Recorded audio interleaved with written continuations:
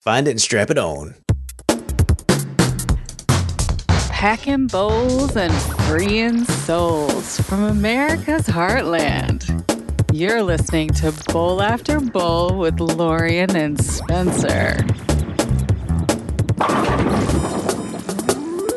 Sir Spencer and Dame DeLorean. Bowlafterbowl.com. Bowl after bowl.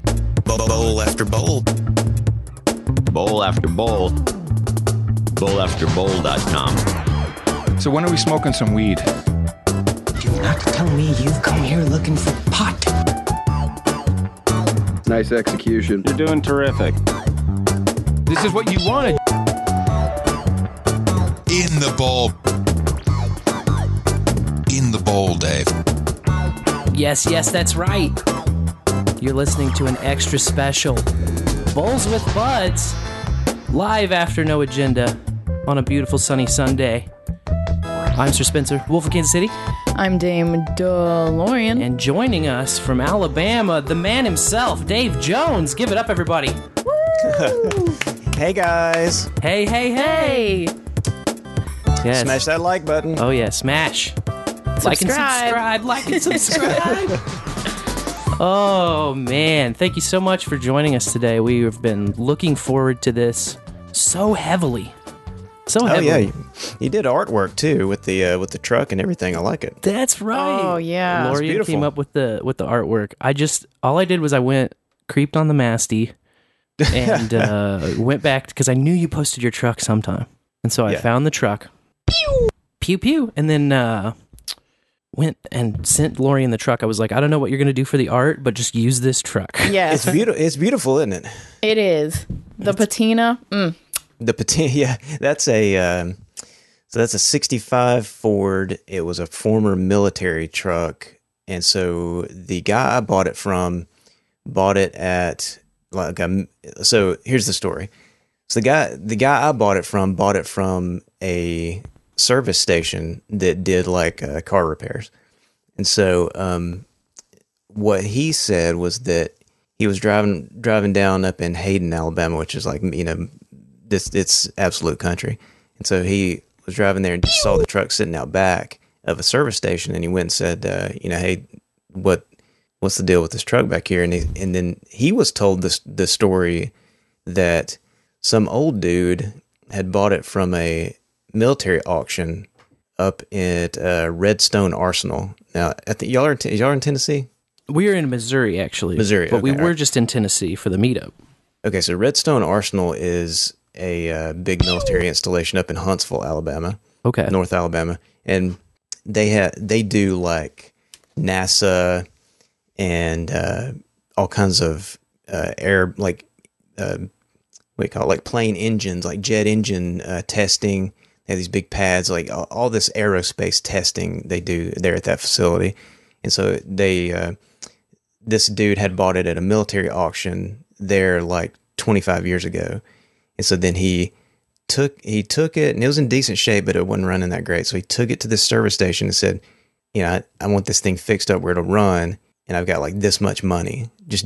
Here's the money. Just do whatever you can to get it running and get good shape. And so they took it and worked on it for a while, and called the dude to come pick it up, and the dude had died. Oh, so, dang. So yeah. I don't know why I'm laughing. That's not that funny, but she's dead.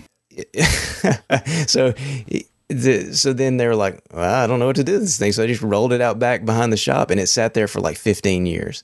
And then this dude came by and bought it, and then kept it for a few years, and then I bought it off him. So that's the genealogy of how this thing got to me. So it's basically unmolested, authentic American steel. Straight. It went straight from Ford to Redstone Arsenal, lived its life there, and then came out of Redstone Arsenal straight to this dude, and it's barely been driven since. So this is the apocalyptic survival EMP-proof truck. Oh yeah, which is your daily driver, I understand, right? Oh yeah, yeah. That's why. So I hate technology. Same. is an oxymoron for what I do for a living. That's why my palms are sweating right now. I'm surrounded by 7 screens, and oh my God. It's like I got into computers before I realized how much computers and technology could destroy your soul. Yeah. And then now I regret it to this day. But so I want in my personal life, I want things to be as simplistic as possible. I want my cars to have zero electronics, no radio, not even a radio, no Bluetooth, none of this garbage, nothing. I just want them to do what I tell them to do. Yes. I love that philosophy. I have a old 1990 Mitsubishi Mighty Max. It's like a 5-speed, and it's all manual everything, and crank windows, and no power steering, and no power steering. Yeah. Yep. It's going to be what I need when the big EMP goes off, for sure. That's what I was talking to a guy the other day. I forgot even what brought it up. I think we were just talking about old cars and stuff, and he said that his power steering had gone out on his car. He's like, man, it's really hard to drive without power steering. And I was like, well, it's because you have a tiny little steering wheel. Because back in the day with, like my truck's a huge, big old steering wheel, so you got all that leverage. Yep, absolutely. Yeah. That makes sense. If you build them with knowing you don't have power steering, it's not so bad. Yeah, exactly. A big wheel to crank on. Right. Well, I don't have bowls, but I have CBD chocolate. Is that okay? That will work, actually. Yes. Right. CBD chocolate, indeed. Chocolate. Yeah. Okay. So, just a few programming notes before we get into the real meat and potatoes. You're listening to Bowls with Buds, which is another episode of Bowl After Bowl. We do our regular Tuesday shows every Tuesday night at 9 Central, right after DH Unplugged gets wrapped up, and we go live on the No Agenda stream. But our Bowls with Buds are just kind of irregularly scheduled times where we can sit down with our buds in the bowl and learn a little bit more about them. And this is the first time that Dave is joining us. It's been a couple months in the making, so we're very excited about it. We did a bunch of kind of housekeeping in order to do this this particular episode. So I kind of want to talk about a little bit of the infrastructure we've put together. Now, the pews, everybody by now has been used to. That's Helipad running in the background, which is a browser. I should be better at explaining this, but basically it allows you to read Boostograms in the browser. It connects directly to the node. And Pew, we're hearing them live. Come in from Harvat, from Fletcher, from C-Dub, Cotton Gin. Blueberry, Cotton Gin. They're flying in. All over the place. From Servo, we just got the latest one. And we've hooked up in the IRC a bot, Boost After Boost. That bot is relaying those boosts in real time. The bot also, thanks to C-Dub, Cotton Gin, Cold Acid. Cold Acid says it's called a web app, Spencer. What is a web app? Thank you. A web app. Sure. But yes, thanks to Servo, Cotton Gin, C-Dubs, all these guys that have been working on the bot. The Boost After Boost bot has custom emojis. So you can go to the GitHub repo, and we'll have a link in the show notes to see all of the different custom emojis. But like, for instance, if you boost 420, it'll have the little alien with the peace sign, puffing smoke. If you boost 69, it's got the little kissy lips. And we even added the bot to the No Agenda troll room for the duration of the show. Sir Bimrose, I promise we'll get him out of there once the show wraps up. So you don't want to see those boosts all the time. But right now, it's relevant for a little bit. Another cool thing that we've done just under the wire to be able to get this show is CurioCaster. Stephen Bell has launched the live feature and the live tag on CurioCaster.com. So if you go over to CurioCaster.com and look, there's a live episode right now, Live Bowls with Buds, Dave Jones, and you can boost from there. And Dave, if the live boosts, you're getting 34% of all these splits, man. 34%. What's the significance of 34%? Well, does that have meaning at all? We all had 33, and then there was 1 extra percent. So okay, figured we'll give the 1% extra to the guest. Hey, fair enough. Yeah, and toss an extra in. Yeah, Dave A. Jones. I'm hoping that was your. I hope it is too. I'm pretty sure that's your note because that was the first Lightning channel I ever had. was to that node. So is it still live? I don't ever rebalance. It's so it said it saw it 8 hours ago on on Okay. 1ML. So yeah, we're smashing all your channels flat right now, Dave. We're just destroying everything. How do I do this? I mean, how do I boost from the? Do you boost in the chat? So in CurioCaster you can boost, or from any podcast app at newpodcastapps.com. Okay, and the bot picks it up into the chat room. The bot will pick up any boost to bowl after bowl. So the bowl after bowl, it's just looking at my node and seeing incoming boosts, and then relaying those to the chat. And actually, this thing is so fast, it'll chat in the IRC before the confetti shows up, typically. Now, I do want to say that for some reason the fountain boosts are giving us trouble today. I heard that from Cotton Gin earlier, and I don't know what's up with that. The last fountain boost that came through was 12 hours ago from Cotton Gin, saying fountain limits to 400 characters.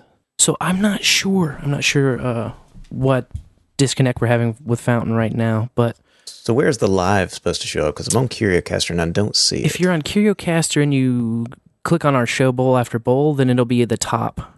Okay. It'll be displayed as a little episode at the top. And then there it is. Boom. It looks nice with that little banner on it and everything. He has done so much to the front end in the last, I don't know, few weeks. Yeah. Oh, he's a machine. He just never stops. I mean, he just keeps going. He never sleeps. He doesn't eat. He just codes 24 hours a day. Stephen B. slamming and jamming all the time. It's crazy. It's crazy. He's an inspiration for sure. Yeah. As for me, I'm just like a Bambi legs dumbass, kind of just wandering around here trying to get things done. I remember when this whole thing first started. It's been over a year now that we've been value enabled, but right at the beginning when I was trying to get everything up, I got a voltage node set up, and then I was messaging you, DMing on podcastindex.social, I think. Pretty sure. Okay. And I was just asking you some of the dumbest questions about channels and opening, and I remember you sending me some kind of a GitHub page and me saying, yeah, I don't know. When I look at GitHub repos, like my brain just turns to mush. I don't know what to do, you know? Not anymore. Which is like, okay, buddy, it's a folder. It's a folder of files. Like, come on, dude. Yeah, not anymore. Not anymore, thank God. But no, you're all over the place now. You're better at Lightning than I am now. People keep saying that to me, and I just don't believe it. No. You're like setting up rings of fire and all these things. I mean, like you're all over the place. You have no problems with this thing. Yeah, it's been a big journey, but this whole podcasting 2.0. I mean, we got inspired from damn near the very beginning. Like, I don't remember which was the first one we heard, but it had to be one of the first 4. Sphinx was a rough go at the beginning. Now, I'll say this, if anybody knows or has kind of followed along with this since the beginning, Sphinx was the first app, Sphinx.chat, and it's still, Sphinx is still going strong, but those guys, Paul and Evan at Sphinx Chat, they really helped test all this stuff and make sure that just POC it, just give a proof of concept that it worked. They helped to prove that this thing was real and that Lightning, you could stream sats and all that jazz, and which was great, and I'm forever indebted to them. But the Sphinx app itself was difficult because I think it's a difficult model because you end up with everybody has their own, everybody with a Sphinx account in order to participate ends up with a full, quote unquote, full node. Right. And so, I mean, there is so many channels to keep in balance. Yeah. I would say for Sphinx, if you don't have your own node and if you're not running Sphinx Relay on your own node, then it gets a little bit tough because you're either on a Sphinx Lite node or you're like writing on somebody's invite code, and all of that is kind of managed for you. And I'm not really sure how exactly it works either, but the hosted nodes are tough. I mean, you just really they just don't they fall down all the time. And so if you came in at the beginning and then kind of if you could see the vision of what it was going to be, then you got it, But if you were just like, this is just some other social network with sending sats around, then it just never made any sense to you and you bailed, which is perfectly understandable. Yeah. We still are rocking, though. They really got the Sphinx tribe rocking. If you go to tribes.sphinx.chat, Bowl After Bowl, check us out. Join. It's still free for a limited time. So if you're hearing this, I'm going to keep it free till the end of the week. And then I'm going to slap that 420 join bounty back on there. So we just changed tribes last month because I got rid of the voltage node. I just bought the 1-year subscription, but now we run home nodes. So the old tribe was attached to the voltage node that's dead now. The new tribe is just the one with emojis in it. So that's how you can tell the difference. The emoji one is the one you want, and it's free too. So that kind of helps as a hint. But yeah, Sphinx, man, it's crazy how far we've come since then, because when we joined, I don't think there was even 100 shows that were value enabled yet. And I want to say, aside from Podcasting 2.0, we were the only ones that weren't specifically about Bitcoin itself. Yeah. That sounds right to me too, because there was very few shows. Most of them were, there's Tales from the Crypt. Yep. Anita Posh's Anita Posh. show. She, I think, was the first show. I believe she was either the first one or within the first 2 or 3. She's another one that will be forever sort of indebted to, is her, because she did some tutorials. I talked about it at a couple of Bitcoin conferences early on. I mean, within a month of proof of concept, and so she really pushed that thing. I think she may have actually been the first one to get in there and do it herself. Like we did a few of them ourselves. Like we're trying to help people, but then she was running her own Raspberry Blitz node, and then she went in and modified her own feed, and she did the full first, what you might call, onboarding of it from a user perspective. That's so cool. That's our philosophy too. We're just like, we don't claim to know really much about anything, but we will definitely slam our heads against that brick wall until it crumbles, because it's just a matter of time. And somebody has to go through that pain in this early adoption part in order for other people, people, especially in the early days, were all like, why can't my mom use this? Oh, my mom's not going to be able to use this. And we're just like, you know what? If we go through the pain, if we knock these brick walls down with our heads, and people will just follow us through the rubble, and they won't have to knock down the walls necessarily. They'll be like, oh, well, those guys did it. Maybe we can do it too. And that's sort of my philosophy in this. Like, I'm learning more and more as far as languaging and coding goes every day. But I would say, I went to a coding boot camp. And now I work there, so I can't. You work at the coding boot camp place? I'm a coach. Okay. I'm a virtual coach there. Is that a foul? I mean, do you get a yellow card for that? You're supposed to you're not supposed to eat your own dog food that way. As long as the money's good, I'm not biting that hand. Okay, it's like dating your professor in college or something. Yeah. Well, I mean, I think it's like one of those things where we have a fucked up society where guys can do it and girls can't. So since I'm a guy, it's okay. Yeah. Okay. I got you. I think that's what's riding the patriarchy. Yeah, that's right. No, I think that this involvement in this project itself, and then the Podcasting 2.0 sphere, has taught me probably twice as much as the other stuff, just because of the open source nature and the communication with people specific that are just outside of the stack that I was formally taught. Because this coding school itself is full stack for C# and .NET web developing, which is great for a lot of different stuff, but it's kind of specific in its scope. And then you're dumped into this Podcasting 2.0, so you have to learn about Lightning. You have to learn about Linux to run your node. You have to learn Raspberry Blitz or whatever you happen to be running your node on. All of these different languages that I had never even touched. And then, of course, you go run and build Helipad in Rust, which I have no idea about any of Rust. I've not. I barely do myself. I've not even read about it because there's so many things in this to-do list bucket that I have, and I just kind of it's overwhelming. I try to pull one out and work on it, but I am so relieved to have one of them out of the bucket now, which is getting Helipad into Raspberry Blitz as a service. So tell me about that. I saw you post that the other day, and is that how's that going to work? Are they going to pull the latest version, or what's that going to look like? Or do you have to do that? As of right now, our script pulls 1.8, and I was discussing this with C-Dubs. We want to write just some simple line that just looks for the latest one upon install, because we do have an update call too, and our update method, basically what it does is it uninstalls Raspberry Blitz but preserves the database, or excuse me, it uninstalls Helipad, but it preserves the database, and then it goes and runs the install prompt again.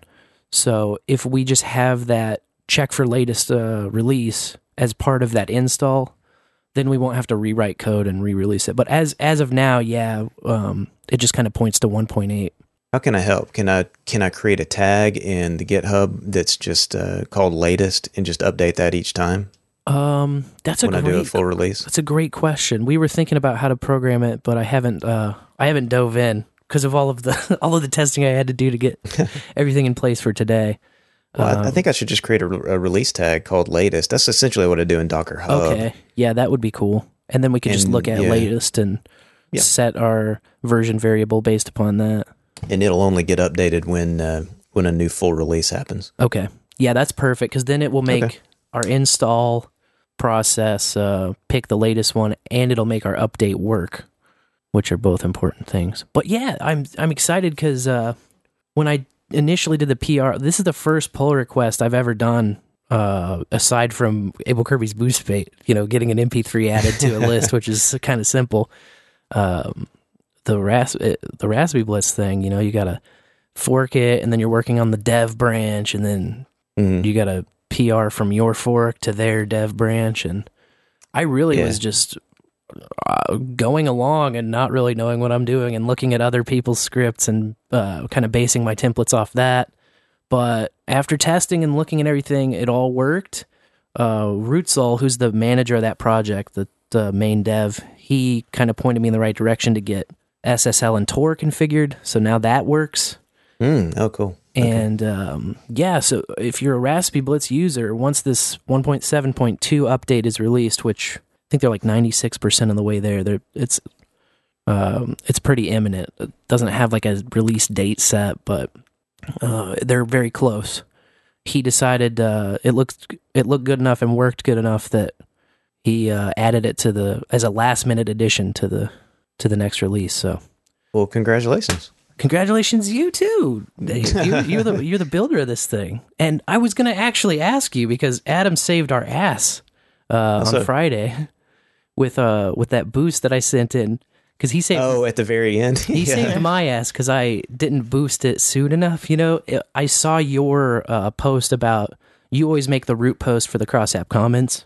Yeah, and it's a picture of your little podcast setup, your studio. Mm-hmm. And I was like, "Oh shit! I need to put my boost in." So they talk about the Bowls with Buds today. So I shot it in there, and of course you do the print thing. So it didn't get onto your printed. I do not use Helipad. I have a script that I run, a shell script that pulls everything out of LND. So I'm not even up to date with I'm not eating my own dog food either. I was going to add, you build this beautiful tool that we all love, and then where you're not even using it. I'll tell you exactly why I don't use it, because for two reasons. The number one is I don't want to see the boost before the show. I literally just print, like I have a script that I run that emails them all to me. So then when I get home, I do the show on Fridays on my lunch break. So the last thing I do before I leave for lunch is I SSH into the server that handles this stuff, run the script. It shoots all of them to me as an email. And then I run home, select them all out of my email, and hit print. And then they shoot out of the printer. And I don't look at them because I want to be surprised reading out the messages. Got to be cold reading. Cold reading. Yeah, cold. Yeah, I love cold read because it makes it fun. And so then, but the other reason is because the podcast index node is where all these things come into, and we have it's over 500,000 transactions as the last time I checked. So Well, that's because in pretty development, much, I didn't want to like stress test Helipad too quickly. right. That makes sense. Well, every boost that happens on the podcasting 2.0 ecosystem goes through Podcast Index Node, right? Well, I mean, theoretically, I guess. If everybody, remember, it's all honor system. It's all voluntary, right? We just ask for 1%, and if nobody, if somebody doesn't want to, I mean, we don't know. It's all Lightning. It's all anonymous.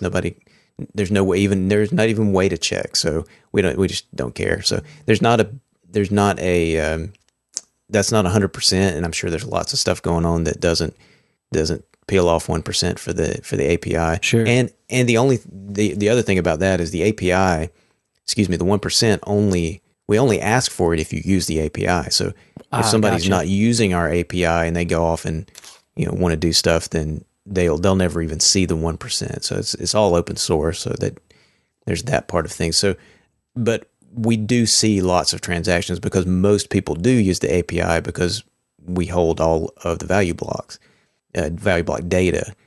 So since everybody uses us pretty much mostly, we do see a high percentage of transactions come through. And I'll have to check, but I mean, like as of like a month ago, it was well over 500,000 transactions. Wow. And these are all small. I mean, like 3 sats, 1 sat. I mean, sure. These are all fractions of a penny. So, but it is kind of like, at least to my knowledge, it's the most utilized use case so far of this micropayment ecosystem that like everyone's been promising for so long. Oh, you can do micropayments. Oh, people will do micropayments. Like the only 2 places I've really seen it are one in like freemium gaming where you can buy little dumb shit for your character, and the other, this value for value system. I think this is as micropayments can possibly get. I would agree with that for sure. I mean, because, those micropayments, you throw around the term micropayment and it's exactly what you said, like buying some custom armor in a, RPG online game. And okay, I spent $2 on this. Well, yeah, okay, but I mean, this is way lower than that. These are fractions of a penny. Yep. Streaming once every minute. And that's an interesting thing to do because you end up stressing out a lot of systems, and we put a lot of stress on the Lightning Network early on. I mean, people were like, on Twitter, you'd have people that have big routes, and they would tweet that, oh my God, all of my transactions for the last 2 days solid have been podcasting 2.0 transactions. We just soaked their channels. We really put a lot of stress on that, but it was actually good. And I think it helped out a lot of people like at Lightning Labs and that kind of thing to see how this thing would behave if their vision of the world of micropayments actually existed. Yeah. Because you can't get there. You can have these visions of a world where, people theoretically, this Lightning network mesh can handle 1 million transactions a second. Okay, that's great, but do you know that it will? Right. No. Well, why don't we give it a little gas pedal and see what happens? So I think we did that in a lot of ways, and so the wonderful thing is it's mostly held up really well. I mean, channels go dry, but people have to learn to balance, and it's just part of the system. Yeah, I was just gonna say, like, it's easy for node operators to complain, like, "Wow, you blew out my channels," but I think this whole experience is making better node operators because especially if you're a routing node operator, if you're trying to route payments, that's your job. That's your job to manage channels, and that's your job to make sure that the fees are set to where, you're getting at least to break even or not losing your ass too bad, or, wherever you want to be as far as routing payments goes. That's up to the node operator themselves. If you have channels open and they're public channels, then you're telling the network, hey, you can use my liquidity. So if your channels get blown out, that only makes the node operator better. They go in, they say, all right, well, these fees need to be higher on this channel because it's getting all sucked out to the remote. And this one is where I need to just rebalance the most. I'm telling you, it's been definitely the biggest learning part for me as far as the node operations go, just how these things route. Well, it gives you the chance as a node operator to decide what type of traffic that you want to participate in, because you say, well, I don't want to route 5,000 one sat fee transactions a day. Right. I don't want to do it. That's not my use case or whatever. Well, you raise your fee on those particular channels, and it's problem solved. Another thing that we've kind of discovered softly is there's kind of two use cases for Lightning right now, and one of them is in big payments and moving big numbers, and the other one is moving really these tiny microtransactions. And we've seen you can set your fees accordingly because there's a base fee and a PPM, a parts per million fee, a percentage that you can charge. And so if you're encouraging micropayments, you can say, no base fee, I'm just charging this in parts per million. And that way you're not pinging every single payment one sat. Because if 3 sat payment comes through, which is, it's not uncommon, you're charging 25%, or actually you're charging 33% on top of that just by adding a base fee of 1. That's the Apple channel. Yes. Get 30% of everything that comes through. Exactly. Come and we will take your sats. But you can set that to 0 and then have a higher PPM to compensate. And then the higher PPM is sort of shied away from by the macro payments, the big ones, but the micros will come through because that's not even charging a sat on every transaction. And then you can do just the opposite. If you want big payments and you want to discourage, if you want no Podcasting 2.0 micropayments or any other micropayments to come through your channels, setting that base fee even as high as 5 or 6, but a higher base fee and a lower PPM can achieve that. So yeah, it's an easy problem to solve if you want to get out of that game, and you don't have to do it on all your channels, just the ones that are prone to getting soaked. Exactly. And yeah, we have to talk this out a lot because the Podcast Index node is the way that we bootstrap this. And so we just leave all the sats that come into the Podcast Index node, we leave on the node, and those go into funding new channel opens for podcasters. And podcasters are constantly booting up Umbrels and Raspberry Pis and Raspberry Blitzes and these kinds of things. And at least once a week, if not more, somebody will say, hey, just got my Umbrel up and running, and you say, okay, well, here's 100,000 sat channel. And what we end up with is, we have 140 channels on our node of various sizes, and that is the way that the network is starting. That's the way the network is getting its initial liquidity. Now, a lot of those channels end up just kind of going dead. Yeah. Or I don't want to say a lot, but there's a percentage of them, maybe 20%, that end up either they never look at it again, or they don't know that they're supposed to keep things in balance and that sort of thing, and all of a sudden they stop getting sats, and they're like, hey, what's going on? And we have to give them some advice on how to get that done. But that's what we're doing on the money side, is just trying to say, okay, here's the Podcast Index node. It sort of sits at the center of this spoken hub design, and anybody who needs some liquidity to get up and go in quickly, here you go. Get up and go in, and now once you figure it out, then go off and do your own thing. Nice. I think that I am sort of going to shift toward that mentality too. Like you mentioned before, I've been leading Rings of Fire, and I kind of try to explain it every time. And a Ring of Fire, for those that don't know, I've been describing it now as a channel creation strategy. It doesn't really necessarily create an entity afterwards or after you're done. Like, people want to be like, oh, now I'm in a Ring of Fire, which it's sort of true, but it's not as significant as you would think, especially if you have multiple channels. So basically the premise of Ring of Fire is, say I want to participate in a 1 million sat Ring of Fire. I get 6 guys together to do this ring. It can be any number 3 or larger, technically. But we always went for 6 because it's kind of nice, and it allows enough people to participate, but not too many, so that the connection and the hops are still pretty low between everybody. number 1 will open a channel of 1,000,000 sats to number 2, who opens a channel of 1,000,000 sats to number 3, and so forth, all around the ring, with number 6 opening back to number 1.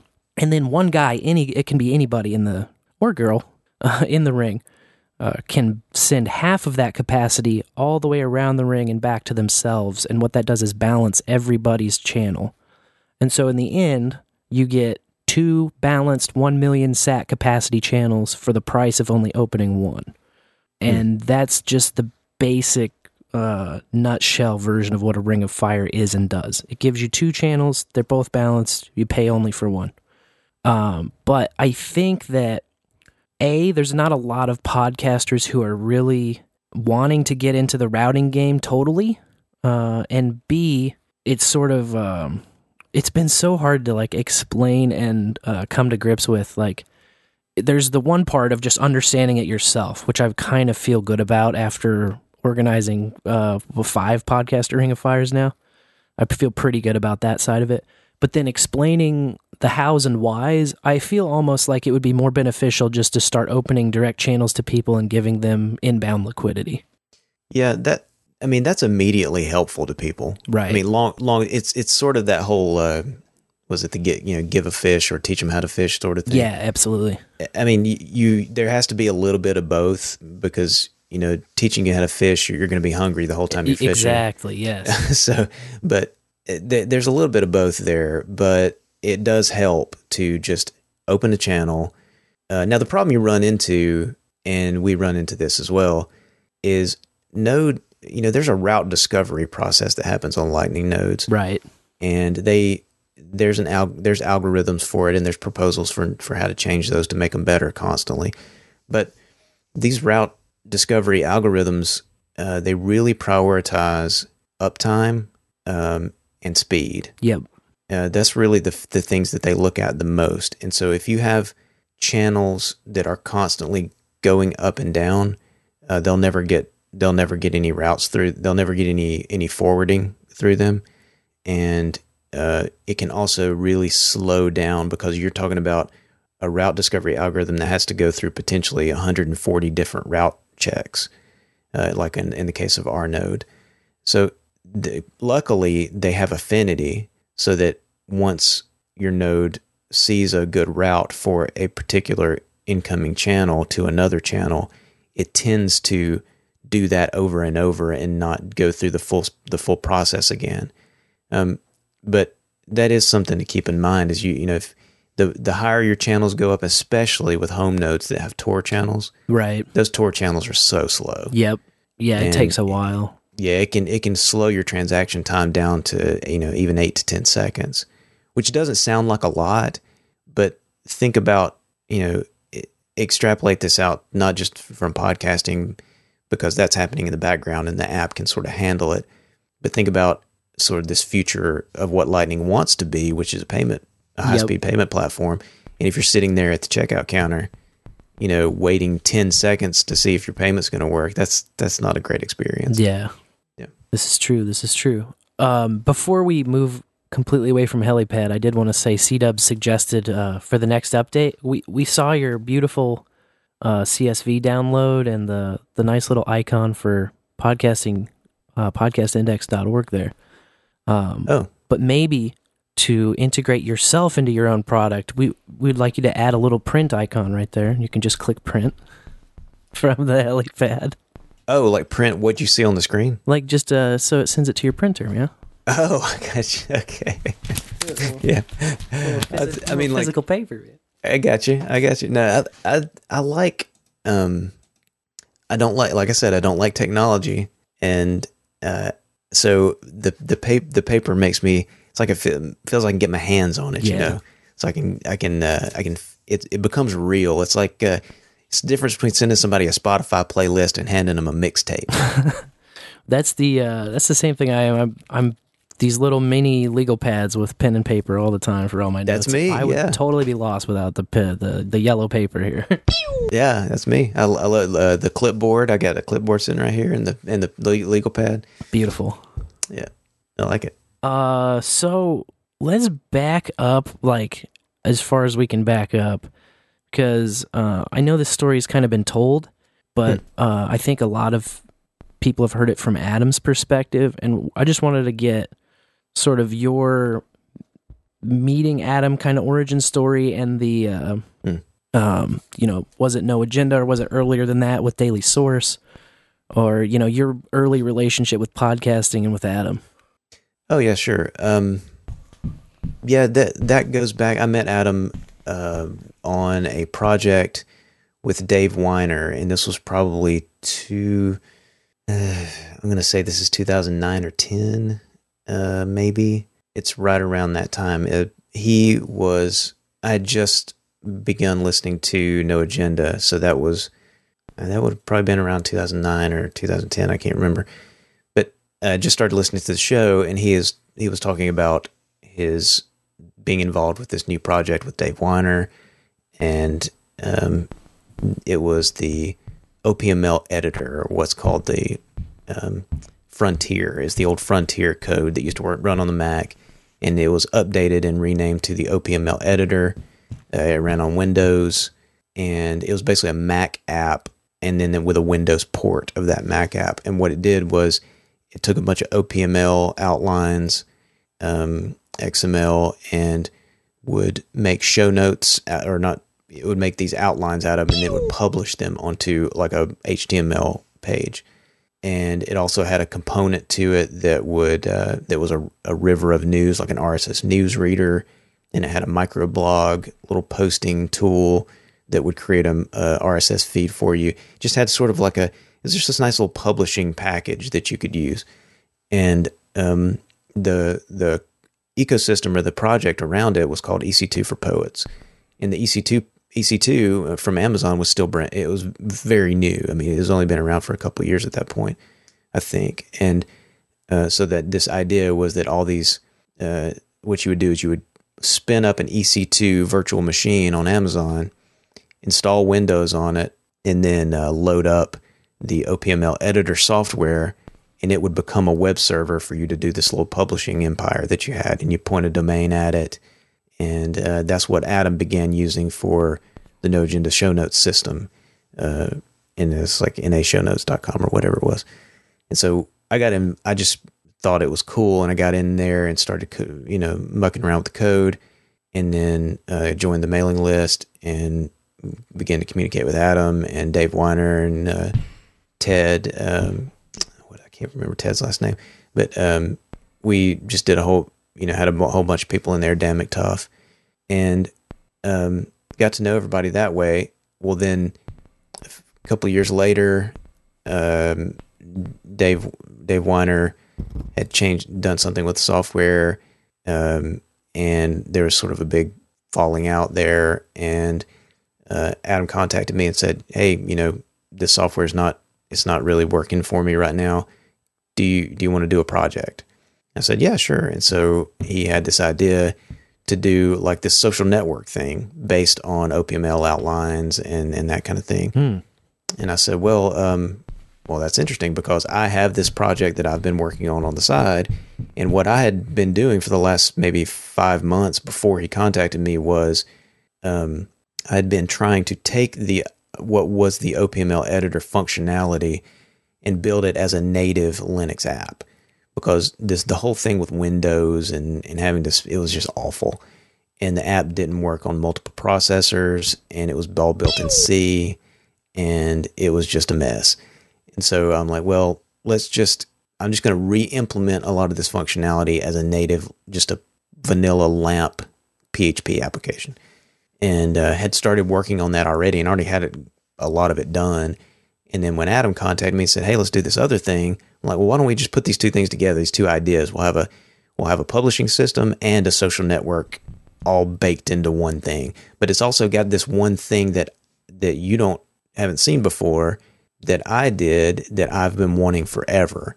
And that is, what I'd always wanted was the ability to go and save articles from the internet that I read, because I'm constantly reading articles.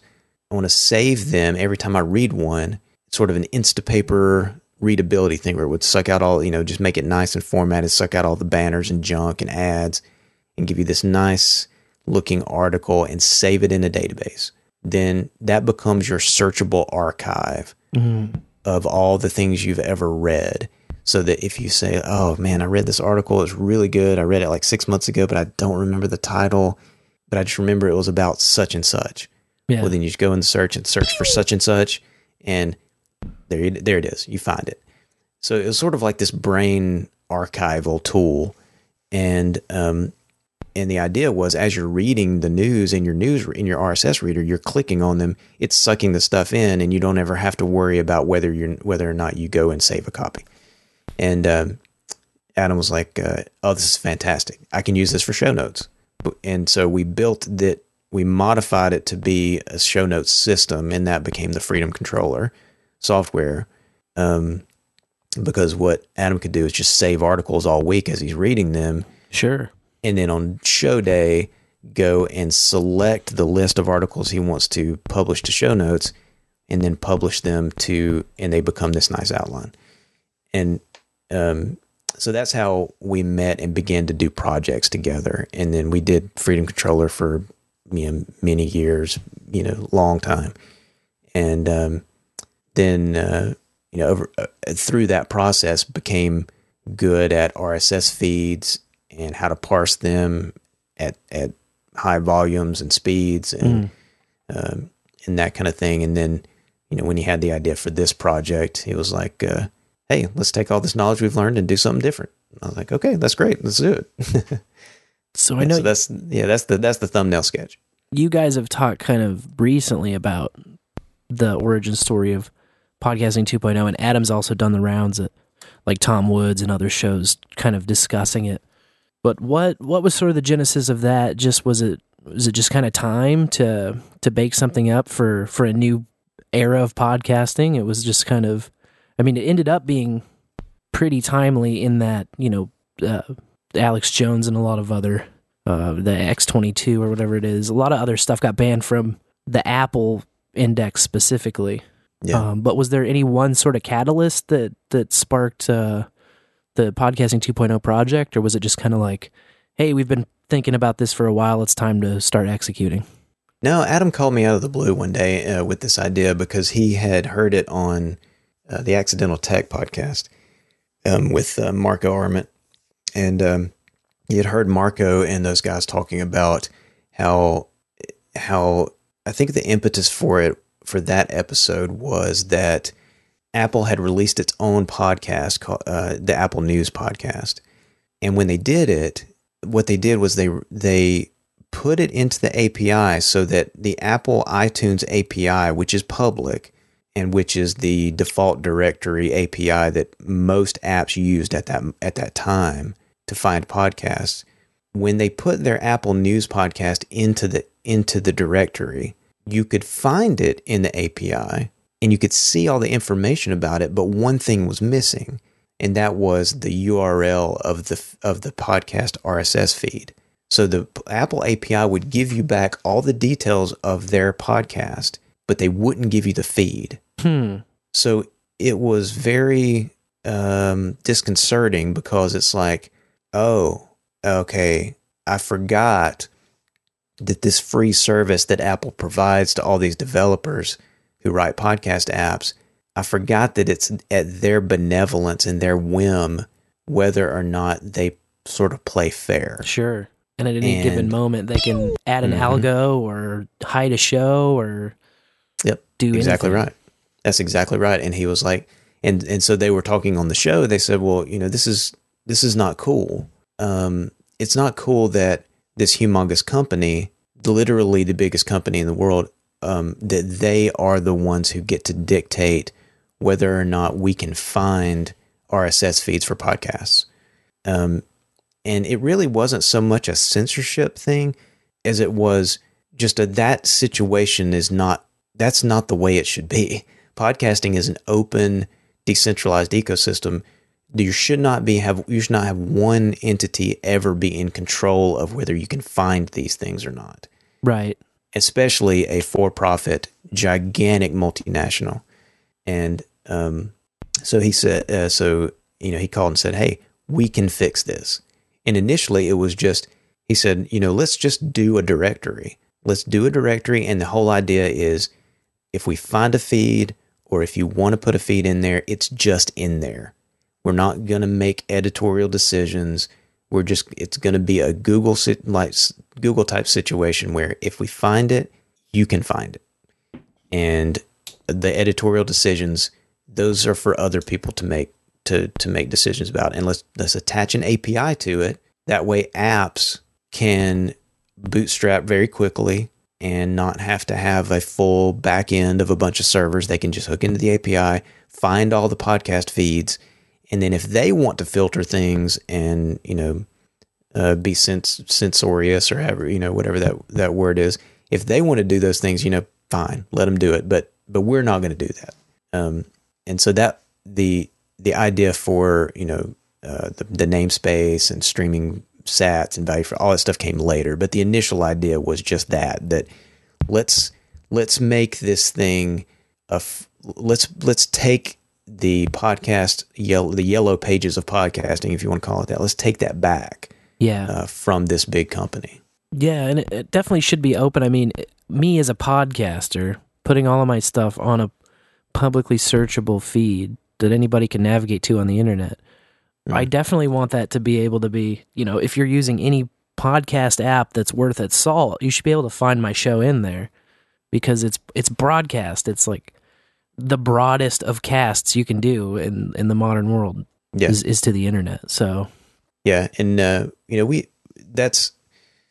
I get in, we go about this around and around with this a lot, where we say, yes, it is a free speech thing.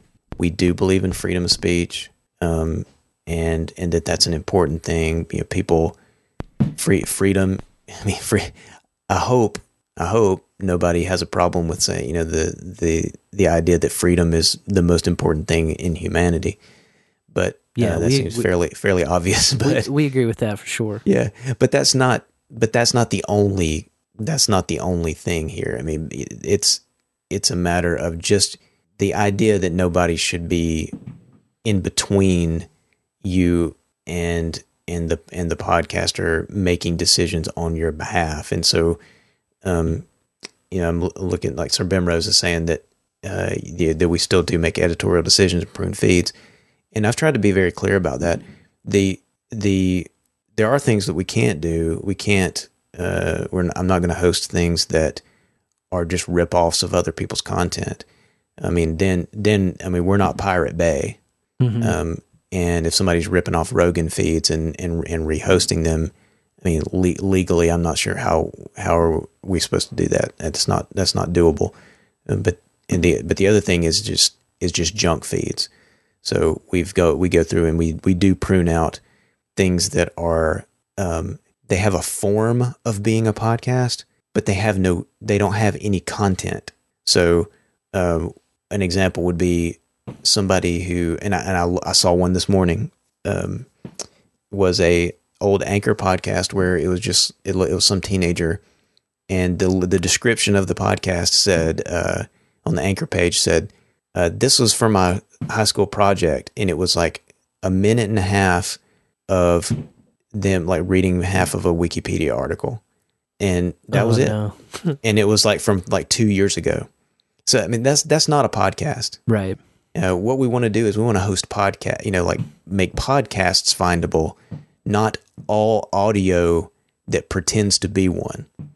But because I can just put a bunch of fart noises into a podcast RSS feed, but that's not content. That's just garbage. No, I saw you posting not too long ago the poop pod. It was just one that said poop or something. Yeah, that's 3 seconds and they said poop. Yep. Yeah. So I mean, our criteria for that is extremely low, and I'm talking about if it is less than 2 episodes less than 3 episodes, because Anchor encourages you to do a trailer. So if it's less than 3 episodes and none of the episodes are longer than 3 minutes, then they get flagged. They get marked as dead. They're still there, but they get marked as dead. And later, if they come back and put in another episode or something about that changes, it will come back. Gotcha. And it's only really, it's a self-defense mechanism for free hosting providers. The big three free ones are Anchor, Spreaker, and iVoox. Those three, they have hundreds of thousands of feeds, and most of them are not super valuable because they're free and people can just jump on there, spin up a podcast, and just shit around for 5 minutes and then never touch it again.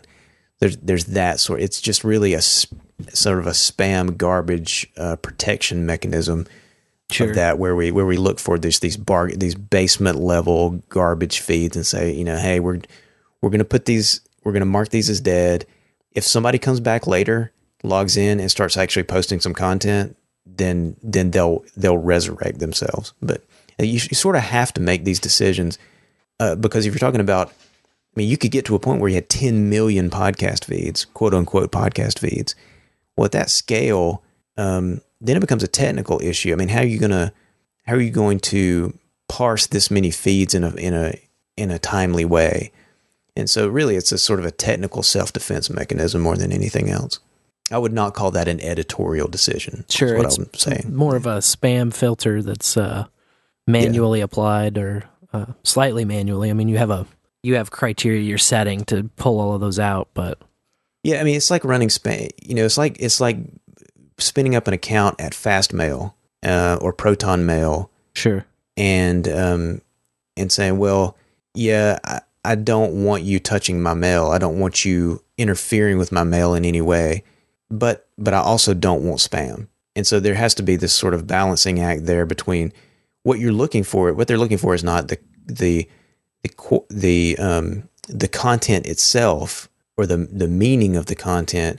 They're looking for the quality of the content, and they're like, okay, this is not an email. This is a piece of garbage, right? And I think I can see that this is garbage, and nobody actually wants this, and so I'm going to get rid of it. But sometimes I could make a mistake, and if that's you can go get it back out of the spam box if I made a mistake. But sure, there's just this balancing act that goes on. And with what 4.5 million feeds, it's hard to get it right for every single one of them. There's always going to be those edge cases. Yeah. But I think the important distinction there is it's not a political decision what you're making. It's not like the content of somebody's show. It's just, is this even a show? Is the only question we're asking. Yeah, that's what I'm trying. That's what I'm trying to say is that is it even a show?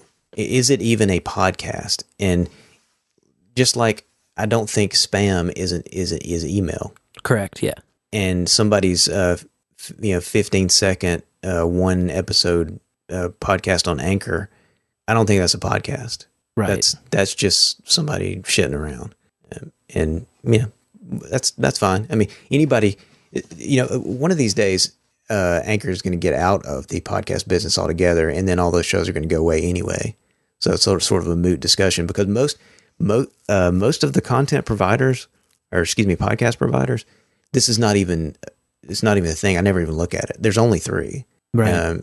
There really is only three, and it's sort of it's sort of like I said, it's sort of I just consider them spam. That makes sense. Well, this is kind of a fun way to sit down and have everybody test a bunch of crap because I can barely keep an eye on the chat, and the boost spot's been going off, the helipad's been going off, and from what little I'm catching, there's payments failing and things breaking, and we're running with scissors here, man. That's what I love. We're being nuts and running with scissors, and this is a chance for a bunch of people just to test their stuff all at once. So we definitely appreciate all that, and we'll read it here in a little while. But if you're also out there and you have a question for Mr. Jones, there is a way to get that in, right? Yeah, it's super simple. All you got to do is pick up your phone and call 816-607-3663 and they'll play your voicemail on. Bull after Yes, that's right. And you can text too. 816-607-3663. The texts will get through too. If you're voice shy, it's okay. Just send a text. Picture mails work too. Anything to the bowl. We did have a couple of questions that people asked me to ask you. And one of those was a pretty simple one. Sir Seat Sitter was just wondering, your node's name is Dave A. Jones, but why isn't it Dave A. Jones Locker? So yeah, I had to get it in. the Davy Jones Locker and the Davy Jones from the Monkees. Those are the standard top two picks. Standard fare. Yeah. I knew it would be something totally unique you'd never heard before. Well, my home that's my regular node. My home node, the Umbral, its alias is Stay Safe. So yes. See, I didn't see the safety one at all. Yeah, but of course, how could I? I wasn't searching for Stay Safe. CSB had a question that might be a little bit more difficult, and he was talking about... Is it about AI.cooking? It isn't about AI.cooking, and he didn't say yo, but he was wondering about support for the embedded chapters that you can do with MP3, and I feel like I've heard talk about that before on the show, and how, right now it's like a separate JSON file. Mm-hmm. I think he was wondering, and he mentions a certain service that looks for the chapters inside the MP3 file itself. If he integrates both, will that still work on the podcast index feed, or will it, still accept? Will it accept embedded MP3 chapters? I'm not sure how that would work. I mean, what we do is index what's in the feed. We don't create content. Because we don't serve the chapters back as some sort of like separate thing. Like if the feed specifies a chapters file, a JSON file with chapters in it, we serve that back as the JSON chapters file URL. But we don't go and suck the chapters out of that JSON file and then serve them back as a list of chapters. Sure, it's just how the apps look and parse it stuff. Right? Yeah. So we're not going to interfere. There's no way we interfere with it, but we don't somehow suck them out and then give them back as as chapter content. So I don't think it's not a problem, but we just don't do it. So here's the specific question. I finally tracked it down so that I can, because I'm sure he's going to be like, you didn't ask it right. Ask Dave if second feed converted from MP3 chapters to cloud chapters 2.0 would be acceptable in his index. For example, ATP cloud chapters on top of existing ATP with MP3 embedded chapters. Yeah, of course. And then he says, some podcasts, like popular ATP.fm, refuse to offer podcasting 2.0 cloud chapters and only offer the embedded ones. So if I convert with script to cloud chapters in a new feed, would such new feed be accepted in the index? And I think... Oh, okay. So he's talking about like cloning a feed and then with different architecture kind of. Yeah. Clone, like having a clone feed. So this would be like ATP cloud chapter feed. I guess wouldn't the obvious answer be to just embed the chapters in the MP3 and have the JSON included for the cloud chapters? Yeah, I don't see the value in that. I mean, if he wants to do it, he can. It's a free country; he can do whatever he wants. But world. Oh, he's in the EU, so. Well, I take it back then. That's absolutely unacceptable. No, I mean he can do it if he wants, but it's just not. He may get a nasty email from the ATP guys wanting him to not clone their feed. But I don't see the point. I guess. I mean, a lot of apps do support MP3 chapters embedded, and I think, Marco had said publicly that he's looking into doing cloud chapters support into Overcast at some point. So I don't think that. I think it'll eventually show up anyway. But hey, do whatever you want.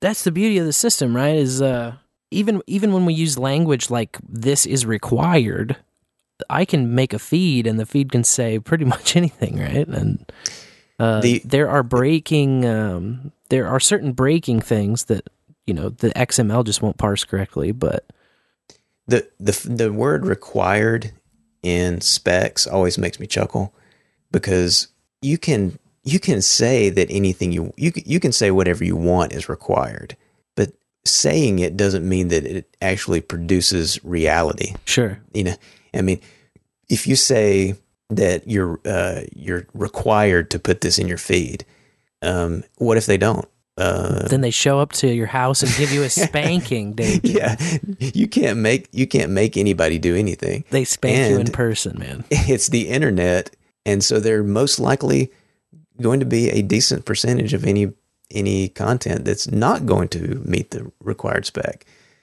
So, as part of the namespace building, we've tried to be extremely conservative with what we label as required, mostly because it's irrelevant anyway if you say that it's required, because they can do whatever they want. Sure.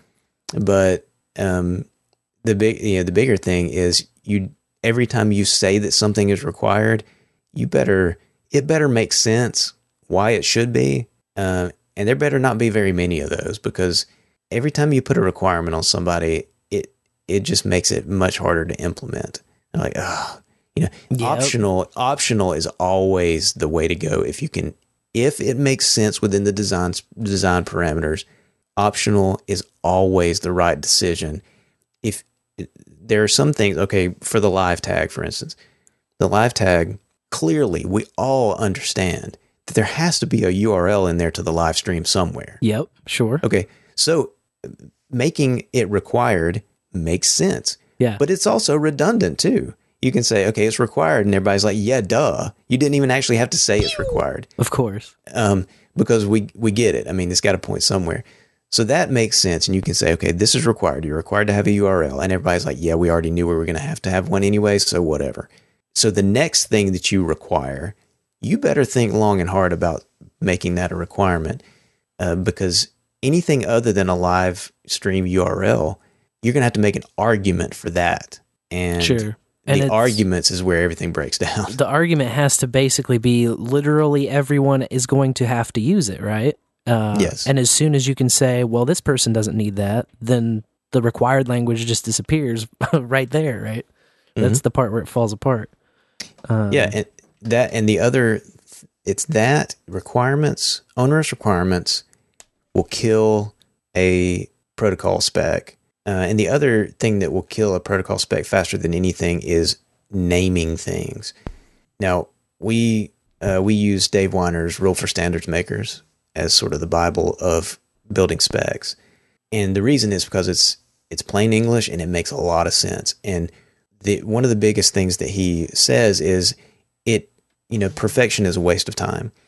It doesn't matter. Let me see if I can pull it up. It says, okay. He says, it totally doesn't matter what we call it. We can learn to use anything. There are more important things to spend time on. And I think that is 100% right. I get irritated by endless discussions about what to call things. Look at so many of the specifications that we use on the internet. They don't make any sense. They're called weird things. And you know what? It's fine. It's just fine, because we all understand that the name of the thing doesn't correspond to what it actually does, and it's just fine. I mean, think like the icons in the taskbar of a Word document editor, of a text editor, looks like a floppy disk, but nobody uses floppy disk anymore. But we understand that's what that thing is supposed to be. That thing that looks like a thing that I don't know what it is anymore, that is the thing that makes me not lose a file. And that's all that matters. It doesn't matter that it's called a floppy disk. Right. And the same thing with RSS feeds. Even chapters.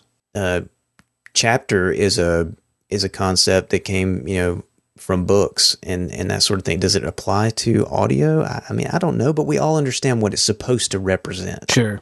And so things like that, requiring things that shouldn't really be requirements, and naming, like having these big discussions about what to name something, I really have little patience for those things. Well, you kind of strike me as a similar guy to myself in that whole freedom, liberty streak going where, like, for me, if you tell me, hey, I got this optional feature, then I'm like, oh, yeah, well, what's that all about? But if you come to me and with the same feature, with the exact same everything, only you say, hey, this is required and you have to add this to your feed and it's required, I immediately go from, like, curious and intrigued to, nah, fuck you, I'm not putting that in. Yeah, don't tell me what I have to do. Like, oh, I have to? Well, there it goes. No, I got other shit to do. Yeah, it's sort of like the you go back to, okay, well, in the Lightning spec, what's required, the amount of sats you're going to send to somebody. Yeah, sure, we're all on board there. What channel you're going to send it through? Okay, sure. The node address, where you're going to send it to? Yeah, that's about it. There's not a whole lot. If you try to get in there and say, okay, we're gonna have to have you send this, and now you're also gonna have to send your name, and you're also gonna have to send blah blah blah. I mean, it's like every time you add one more thing, then the arguments happen, and then the flame wars happen, and then everybody gets mad and goes home. Yeah, and you don't get nice things. I've seen it happen myself, my friend. I've seen it happen. The flame wars that happen, the few flame wars that do happen within the Podcasting 2.0 project have been manageable and not really that big of a deal. People get in and get upset about free speech issues every now and then, and things flare up, and then everybody just chills out and goes home.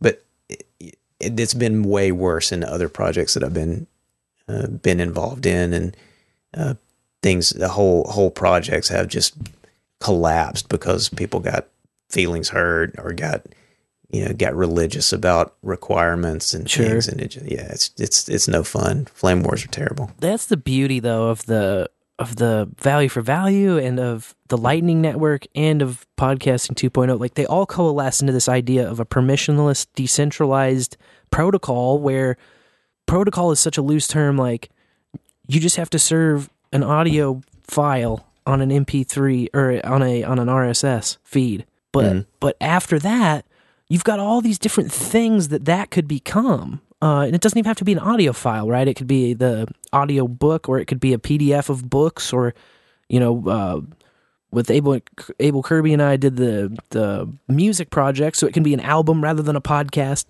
You could do videos. I know you guys have been talking with the documentary guy about doing documentaries.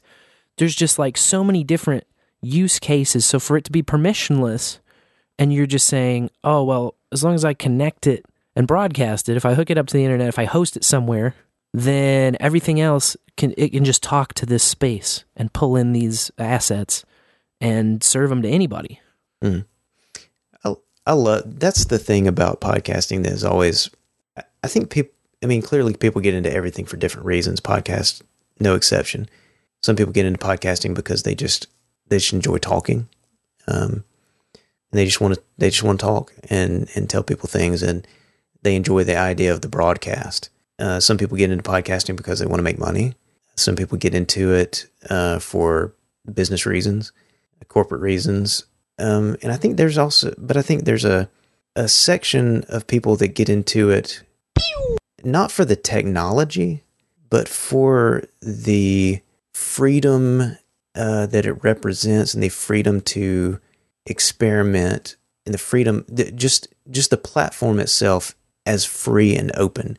Because you can, once you understand that a podcast is really just a text file that lives on the internet somewhere, and that text file just points to other files. Right. There's nothing you can't do.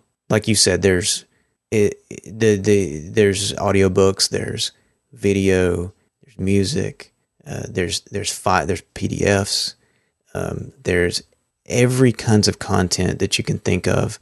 And now, if you can attach money to it, if you can attach a payment system to it, then you break it open even bigger. And so I think that's what has always attracted me to the technology of RSS and podcasting specifically, is that idea that once you understand what it's built on, you also understand by default that there's nothing you cannot build on it. It's really it's beautiful the way that the open web and HTTP is beautiful.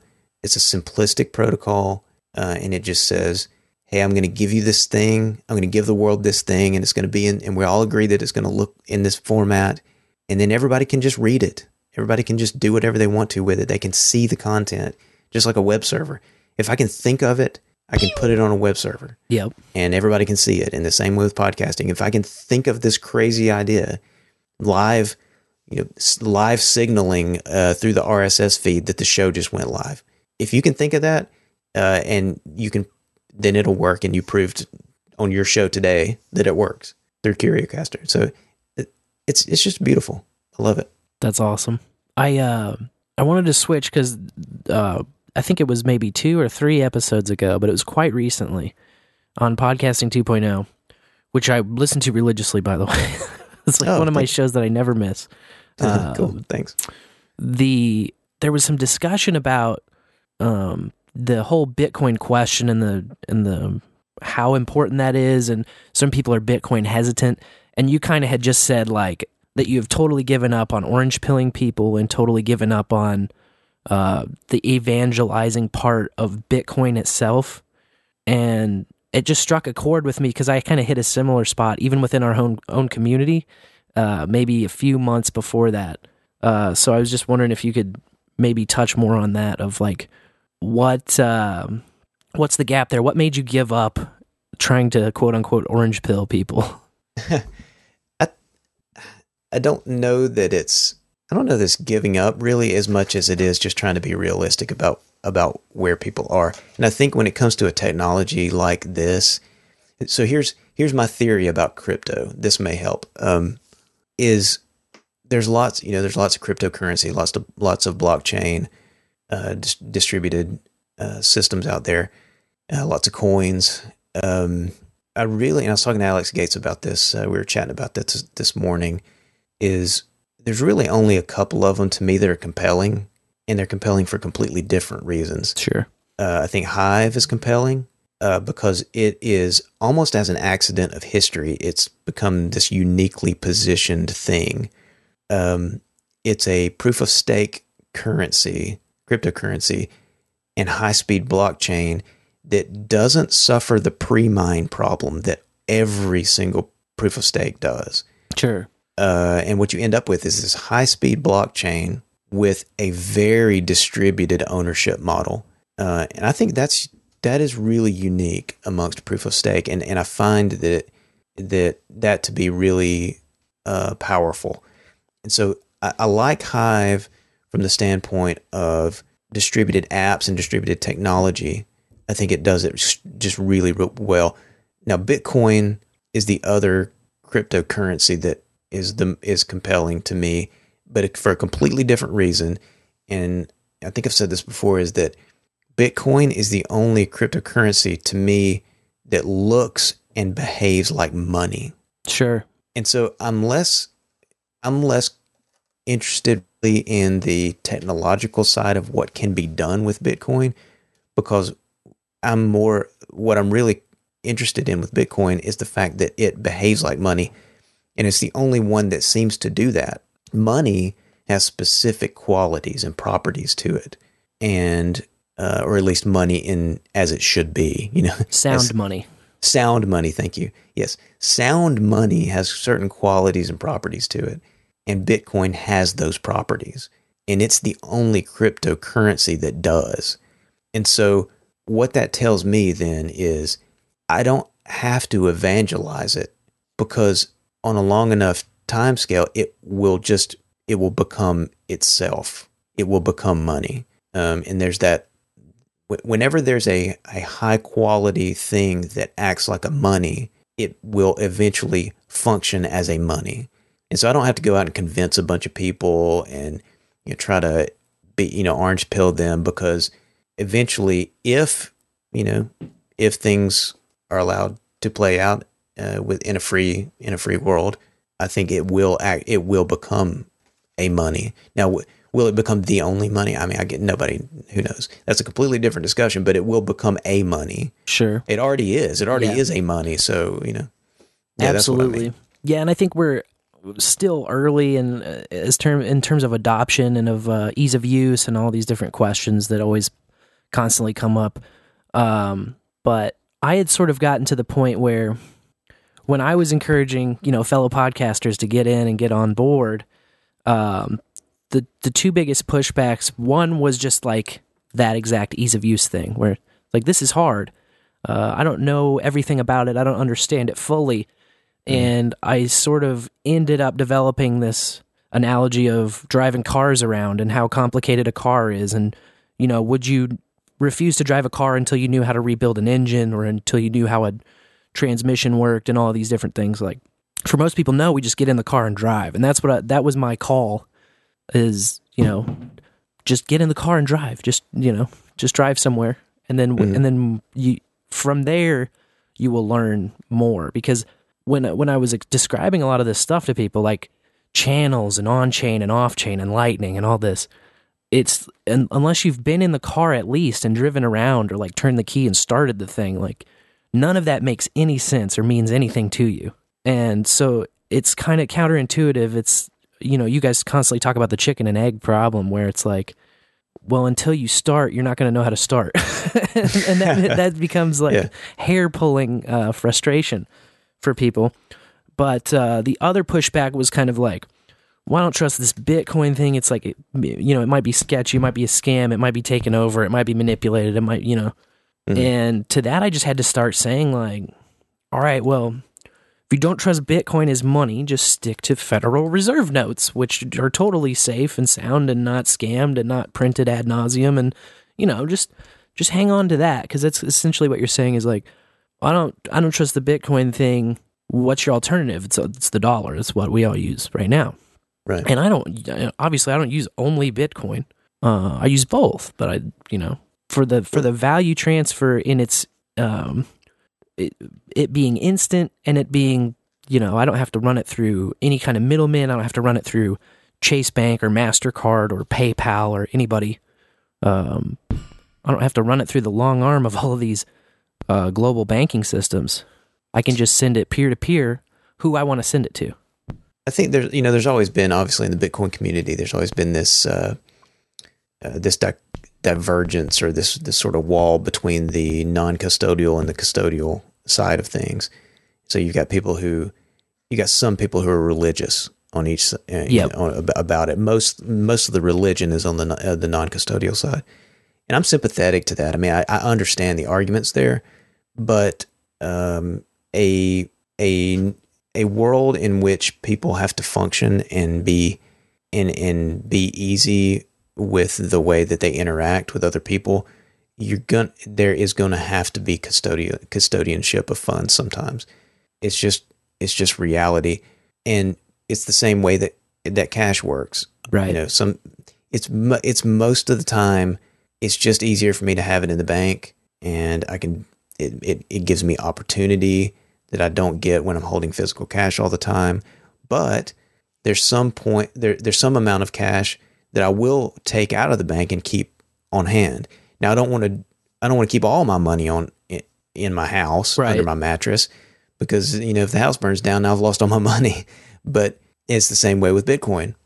If I do want to keep a certain percentage of my funds on my own, under my own keys, where I'm the sole custodian of key owner there. But I'm okay with keeping a percentage of that Bitcoin in a custodian relationship, because I just accept the risk. Yeah, and I understand it's not my keys, not my Bitcoin, but that's okay. Right. It's not my cash when it's in the bank either; it's theirs. Correct. Yeah. Well, and that's the thing too, is finding a trustworthy custodian. And people. Another thing non-coiners just ask me ad nauseum when they're first starting out is like, what wallet should I use? What wallet should I use? And I always am like, use 3 at least. Like, use a bunch of different wallets. Like, use a lot of wallets. I wouldn't say just like rely on one wallet, because that's going to teach you how to send and receive. It's going to give you, a little more spread. I mean, it helps with security to use more wallets, because everything is in one wallet, and God forbid one wallet gets compromised, like then you're screwed out of everything in there. The other thing that it's sort of, there's this, this has happened with Bitcoin. Is like a lot of different technologies. You go through some stages of understanding of it, and then you understand it sort of in a simple way at the beginning of you're using metaphors. Okay, you got coins, and they come into a wallet, and I can send them to this other wallet and things like that. There's these metaphors that happen. Sure. But if you look at the underlying technology, like those metaphors don't really have any bearing on what's actually going on. Right. You're just, the wallet is actually your key. It doesn't hold coins. It holds the key. And, right. It gets really confusing when you're explaining what's actually going on. Even more confusing than just using the metaphors. It's this weird thing, isn't it? Because the metaphors help at the beginning. Right. They help you understand conceptually what is happening, what is being represented. But then at some point, they actually start to hinder your understanding, and you have to move past the metaphors and realize the metaphors were actually wrong. Yep. In order to make the next step and say, now I understand why this is such a big deal and why this is so powerful, and is because the metaphors actually aren't true. It's very strange. That's exactly why we begin all of our lightning talk with the on-chain, off-chain, cocaine shit stain jingle, because it's just an absolute non sequitur of like, what the hell is going on? Sounds a little something like this. On-chain, off-chain, cocaine shit stain. On-chain, off-chain, cocaine shit stain. On-chain, off-chain, go. Streaming sites, booster grounds, make you really wanna build a node. And that was just like nice. Organically spun out of like, what is all of this on-chain, off-chain bullshit? What are you talking about? I have no idea what you're talking about. And we just, instead of trying to fight that, we just leaned into it. Like, well, you have to get in the car and drive to find out. Like, what is it? It's a big fucking mystery, But it's within your grasp. That's the beauty of it. Like, it sounds very foreign and impossible to grasp, but we're building it. It's not even like something that's solidified right now. It's so early that we are building it. All of this stuff that we've implemented today, we just wrote in the past, week max. Most of it I had to reconfigure DNS and get an SSL cert for the stream while No Agenda was playing. I did that like 2 hours ago. I got a Lucky cert. you. I don't know how we pulled it. Between me and No Debit, like, we made it work somehow, and I still don't actually understand how we made it work, but it worked, and it's working, and that's why CurioCaster Live is working right now. And all of this. How does it feel to be the very first live broadcast through the namespace? I love it. That's the record books, man. That's one for the history books. I actually, before I forget, I should play this. Sir Seat Sitter made sure I had a clip.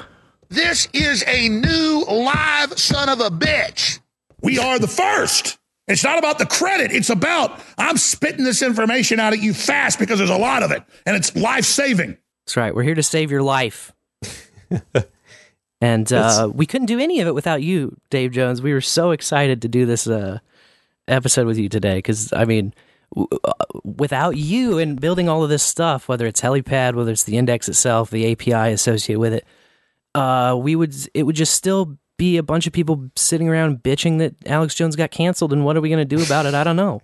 And what's hilarious is 95% of the content creators, fingerwag, out there are still sitting around bitching, saying, what are we going to do? When the answer is here, the solution is here. The solution has been around for now over a year, and we can do it. All you got to do is find it and strap it on and fire it up. Find it and strap it on. Fire it up. That's right. I like it.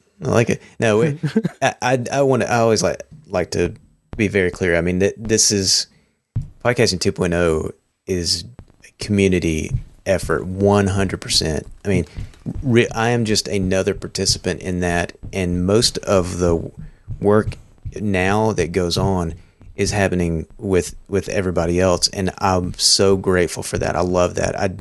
When I start to feel like it's all up to me and that I have to produce all this code, I get aggravated and get stressed out. It's and that kind of thing. A lot of weight on one man's back for sure, but and that's the way it felt at the beginning. And now there's so many people participating, and there's code coming out constantly, and to me, that is so awesome. Alex and Brian are just putting out Podping stuff all the time. Yep. And just pushing that whole thing forward. John Spurlock picked up Cross App Comments and is running with that. You guys and Stephen B are running with the live tag. Yeah. Everybody's Stephen Crater is redoing all of the rough parts of the website and doing podping.watch and maintaining that. Yeah. There's just this big list of people who are they see something that sparks, like for y'all it was the live tag. Yeah. It's like that's the thing you look at it and you say, okay, that's the thing that's cool to me. I'm going to go and run away and do that thing. And when that's what freedom produces. When you I've been part of open source projects before where it was really iron fist ruled by one person, and everything really revolved around that one person's vision of the thing.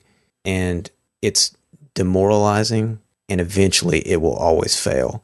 When you got to have somebody or a couple of people that bootstrap it, which is what Adam and I tried to do. Yep. But then if it never grows beyond those one or two people, then you might as well go pack up and go home and go do something else. It has to be a bigger issue.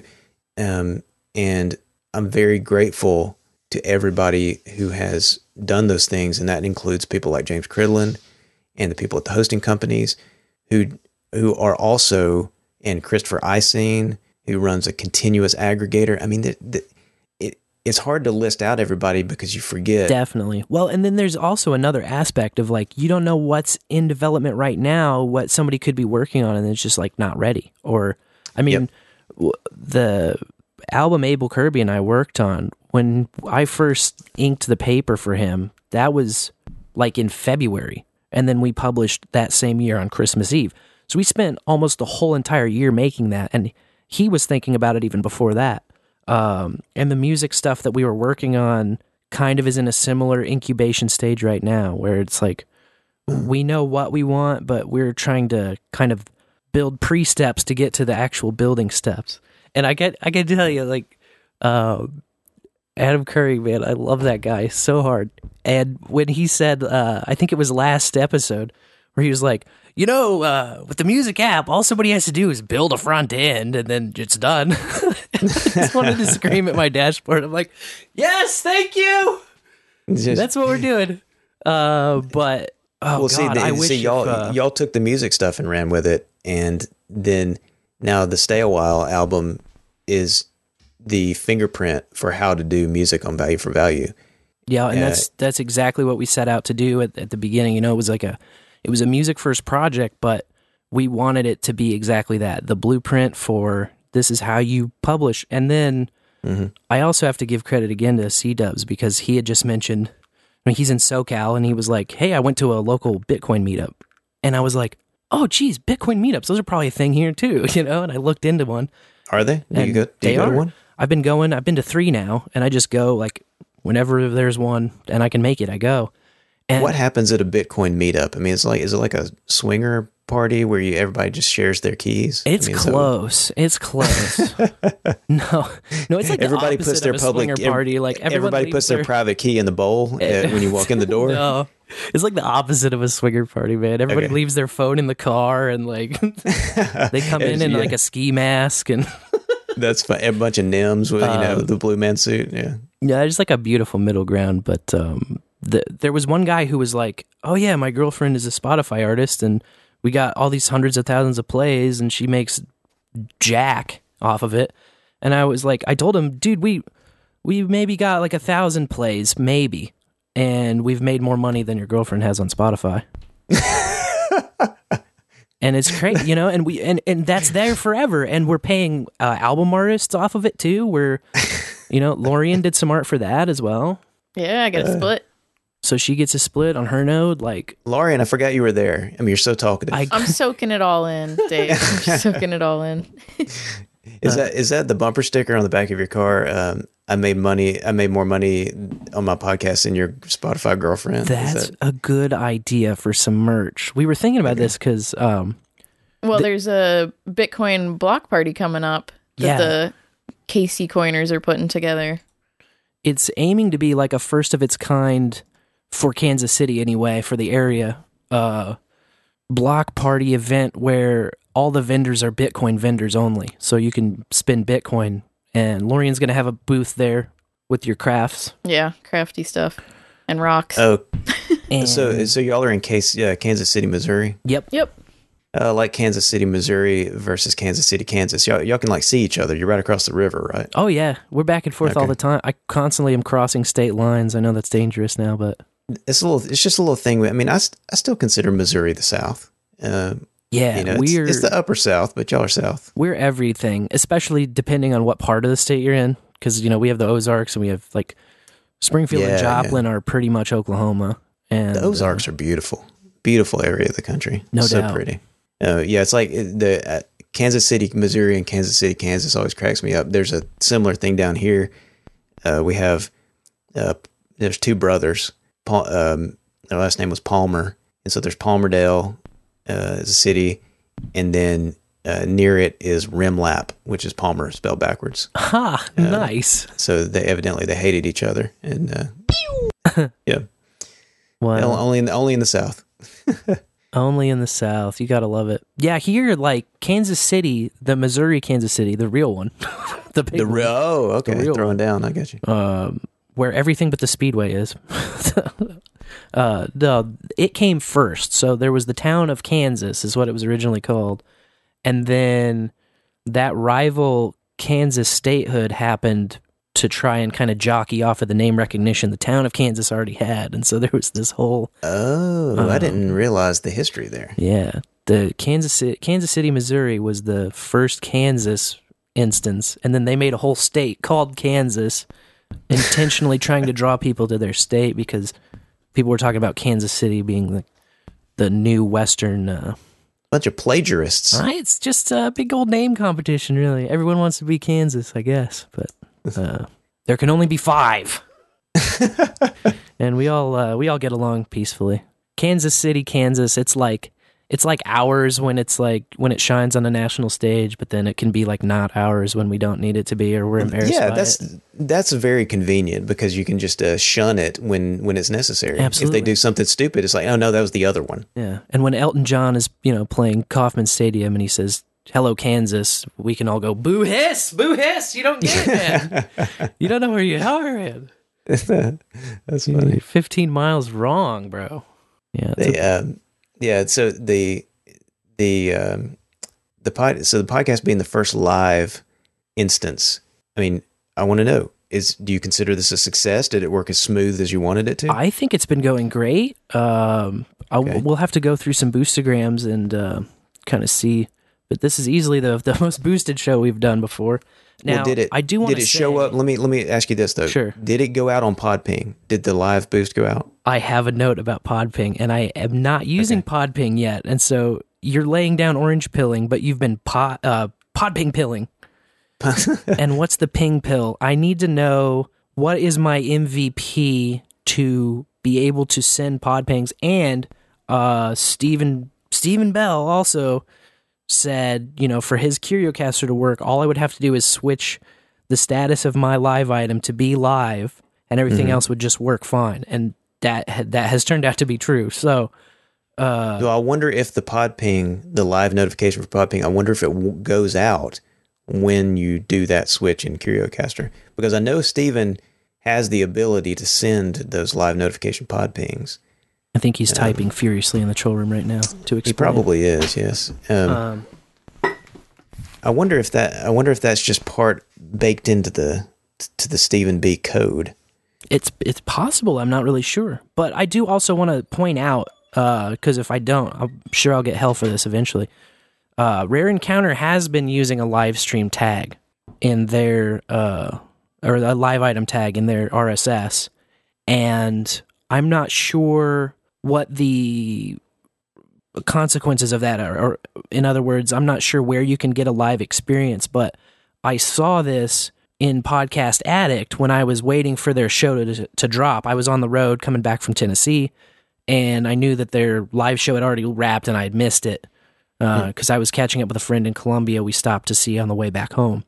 And so I was waiting for that to drop, and when I pulled up their feed in Podcast Addict, it said, Rare Encounter live now, and their live show was in there.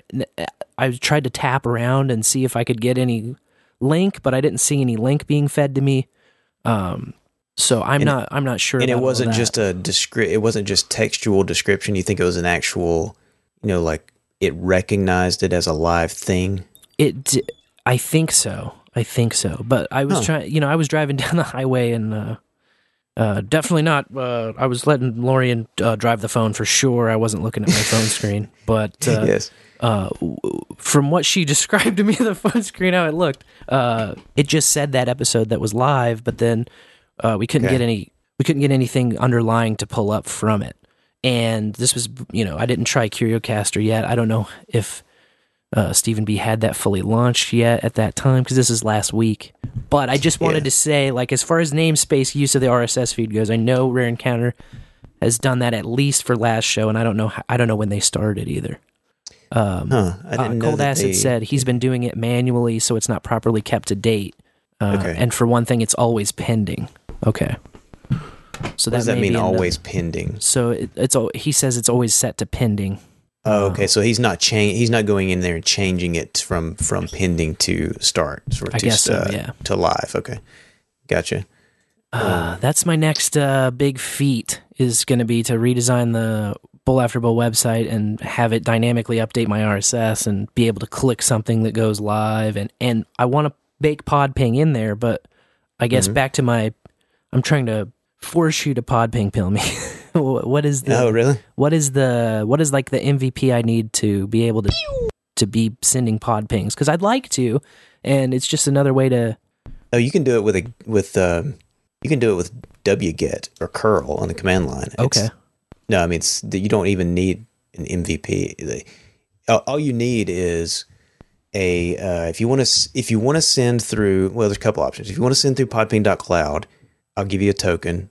An authorization header token, and you can just send through a shell script on the command line. If you want to do it directly yourself, you would need the Hive Writer Python script and some posting keys, of which Brian of London can hook you up.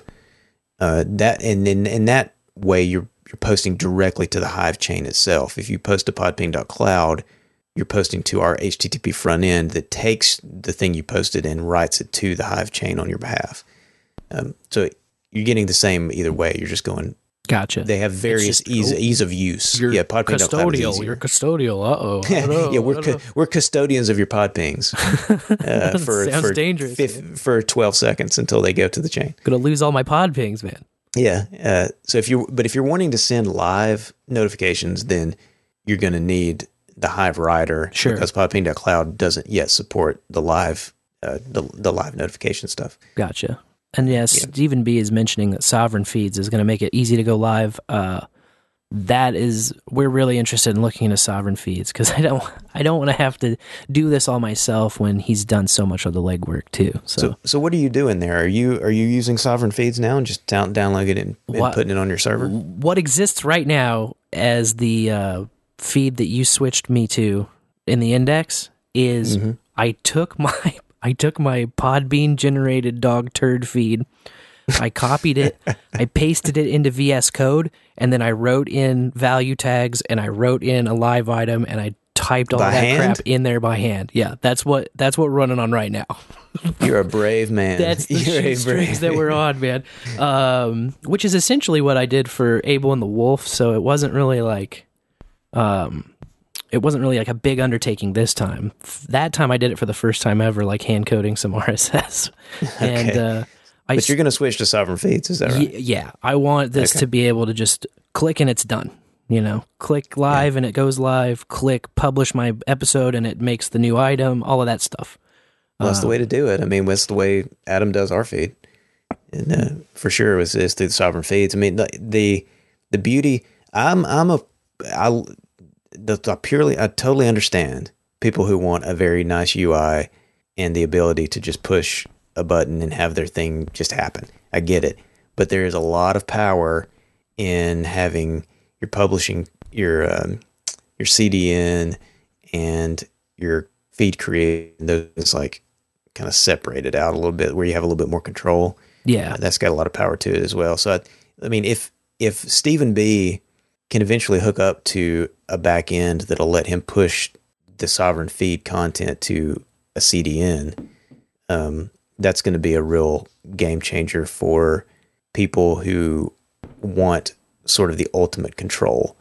Now, I mean, Castopod is, is the other alternative to that, and that's great. And it's got sort of some unique proposition to it. It's got an ActivityPub and all that kind of jazz. But if you want to sort of like, I see Stephen B's, I see Sovereign Feeds as sort of like the Emacs of RSS feed generation. You get like all the control in the world.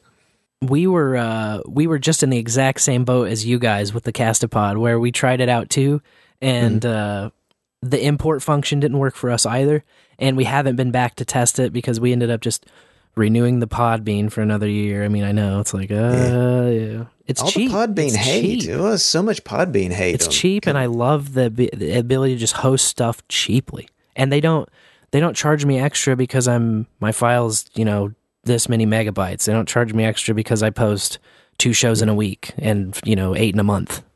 And a lot of the other hosts were going to make it cost prohibitive to do business with, which is just unfortunate, I don't know anybody from Podbean. That's a company I've never had any contact with. I don't either, and I don't like. I'm not saying I hate Podbean either, because obviously I use them. So they were like the best. So you're saying option. that calling them pod turd is a term of endearment? Did I say pod turd? He said something like that. Yeah. No, it said the dog turd feed that Podbean. Dog turd feed. Okay, I got you. The problem I do have with Podbean, well, there's a couple. One of them is that I can't put a value tag in. I can't do podcasting 2.0 stuff. That sucks. I want to be able to do podcasting 2.0 stuff, no matter who I'm hosting with, no matter what. It's the now. It's the present. If you're not doing podcasting 2.0 shit, you're not a viable podcasting host, period. That's my opinion. Second, when you make a blog post or whatever, they give you one of those built-in websites. And so it has a spot for like your show notes or whatever the post is. And then they just throw that in the description tag, and then they throw that in the iTunes summary tag. And so if you look at my feed, there's just this big block of text, which is a blog post, which looks fine on our website, but looks atrocious in a feed. So, okay. The price is right. The price is absolutely right for hosting and for making it easy they just make my items in my RSS feed, which is great. Now I'm going to be in this middle ground where I'm copying the new items from that feed and putting them into my, manual feed.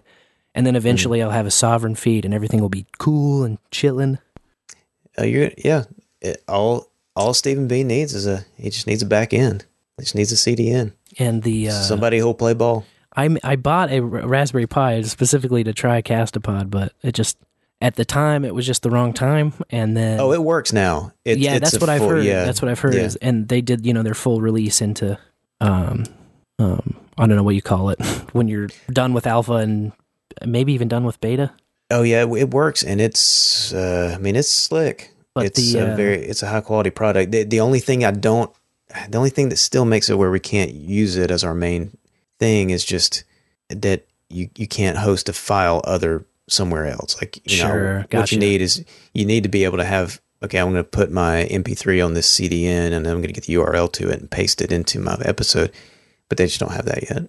It wasn't all for naught, because that Raspberry Pi became Lorian's Umbrel node. So, Yay. You got your own node? Yes, I do. Through Very a lot nice. of hand holding, thanks to my husband here. Yeah. So is it a 50-50 split, or do you get more than he does? It's 50-50. Okay. We're equal partners in everything we do. That's right. Yeah. I looked. So they're both running at home. Is that right? Yep. And so you have 2 separate Tor addresses. Everything works okay? One's a Raspberry Blitz, one is a Umbrel, and everything works great. And interesting. as part of my kind of teach him to drive mission, I've like when the Umbrel needs an update, I'll just be like, Lorian, there's an update pending. Or like if I need a channel balanced, like I treat her as the node operator. She set it up and she operates it. And like I know how to get in there and jack with stuff, but I don't, you know what I mean? That's all learning experience I have to stuff. learn. So just like if I was talking to Boobery and saying, hey, I need to balance this channel with you. Can you do this or that? I do the same thing with Lorian where I'm like, oh, that's not my node. I can't access it. You need to access it and do this and that. There's a really killer script that will help with rebalancing that Tim told us about. I think it was either today or yesterday. Is this the one that changes your fees automatically? This one, it really automates the process of rebalancing a channel. Let's see so I'm scrolling back in here. Oh, here it is. It's on GitHub. It's called rebalance-LND.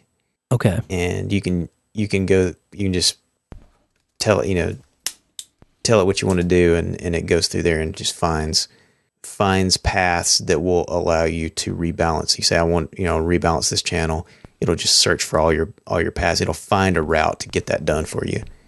It takes a lot of the manual work out of it. That sounds cool. I'll have to dive into that. Yeah, it's pretty slick. I'm going to dive into some Boostograms because the list is just getting so long here, and we want to make sure we thank people. But I'm going to refresh Helipad just so I got it super fresh, making sure everything's in here. Starting off first in, after I go past all the testing, because there was a lot of that this morning, and I appreciate everybody helping me test this morning. But C-Dubs 2222, honk honk, he says, was the first one in, so we got a honk for you. Followed closely behind by Boobery in CurioCaster. And by the way, C-Dubs used the Boost CLI that he wrote to boost, so you can boost from command line if you run a node. And where's that hosted? Is that open source? It is open source. You can find Boost CLI on GitHub, and there's a nice little image for it in Helipad now too. So yes, there is. It's awesome. It's so pretty. Just a little terminal code kind of symbol, but I still have not used the Boost CLI. I'm like, I know about all these tools, and they're just like within my grasp, and they're on my to-do list, but they're just crowding out the other stuff on my to-do list, and sometimes some of that gets done. Like, I kind of had priority on getting that Helipad into Raspberry, to the Raspberry Blitz, so. Boobery, though, he was from CurioCaster. He actually used the CurioCaster Live function to boost this show, so Dave, you got a chunk of that. And oh, nice. He says, motor boost me, bitch. Thank you, Boobery. Boost me, bitch. 1,000 sats out of CurioCaster from Anonymous. 500 from Fletcher says, boosting that booty. Thank you. And that was out of Breeze. Harvhat sent 4269. And by the way, some of these trigger specific and certain interesting little emojis in the Boost bot, which is in the No Agenda Troll Room, as well as what we call the bowl after bowl channel in a zero node. So the 4269, I cannot remember what that triggers, but something with like some lips and something awesome. 69, dudes! C-Dubs again with 420. He says, bowls with buds. 420 will make a little alien flashing the peace sign and puffing some smoke. So he really went all out on some of these emojis. And again, we'll post the Boost IRC is the project on GitHub. We'll post that, and in the README, all of the different custom levels are posted there, so you can get a look at them. 6933 from Cotton Gin. Also out of CurioCaster, he boosted the live. A lot of these guys are boosting the live, which is very cool. That's what I was hoping for, because that gives us the ability to give you the split. Thank you. And before that, you just kind of had to, during these live shows, you would have to boost the latest published episode, which doesn't always necessarily reflect the current splits, especially if you got a guest live. The live item, it's a beautiful thing. It's so awesome. Like, this is what exactly we've been looking for. In terms of the this is what you wanted. It's what we wanted for being able to do splits. Like, this whole project, even at the very beginning to me, the splits were the most important part. Being able to chop up this value coming in and then redistribute it to those who are giving you the value and making it all happen, that's what's so revolutionary, and I don't think people really have fully grasped that yet of what's actually going on. What's happening right now, this very second, what y'all have put together is the distributed super chat. Yes. This is happening. There's a live stream and a super chat going on with value being transmitted, decentralized, and it could be happening. It's only happening through CurioCaster at the moment. Yes. But it could be happening through 15 different apps all simultaneously. That's and right. It will be that way in the future. That's what this is going to end up being. Yep. It's just a matter of time until it all comes online. Yep. And another thing that I did want to shout out was Hog Story, who I had spent most of the year that I've been value streaming, or, over now, most of the year plus that we were value enabled. We were just dropping little seeds, planting little seeds, and, encouraging them to get in the car and drive.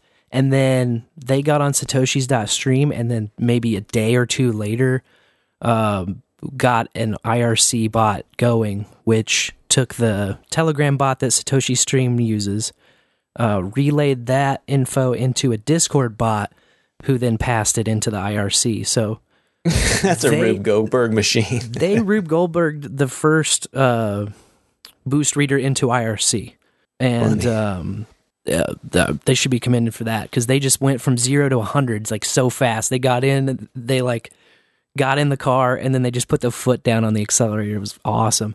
And to see it, all this tech moves so fast. Like when you get your boost confirmed in app, and even specifically this bot that C-Dubs and some other bowlers put together, this thing will put the message in IRC before helipad pings and before you even get the confirmation in the app you sent it in. Like if you're in Fountain, before you get the confetti, boost after boost already posted whatever you said.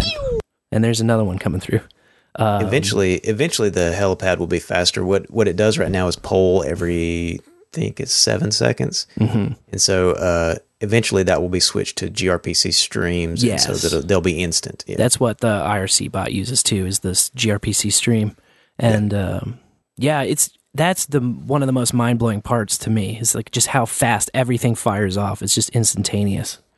And then boom, then you have the hosts just talking about it in real time right after you send it. It's so cool. It's super chat. That's exactly what it is. It's distributed super chat. I don't think people understand what is happening here. I don't either, but it will slowly over time dawn on everyone, I think, on a long enough timeline. 303 sats we had from Servo, and then 3333 from Chad F, who says pew pew, thank you.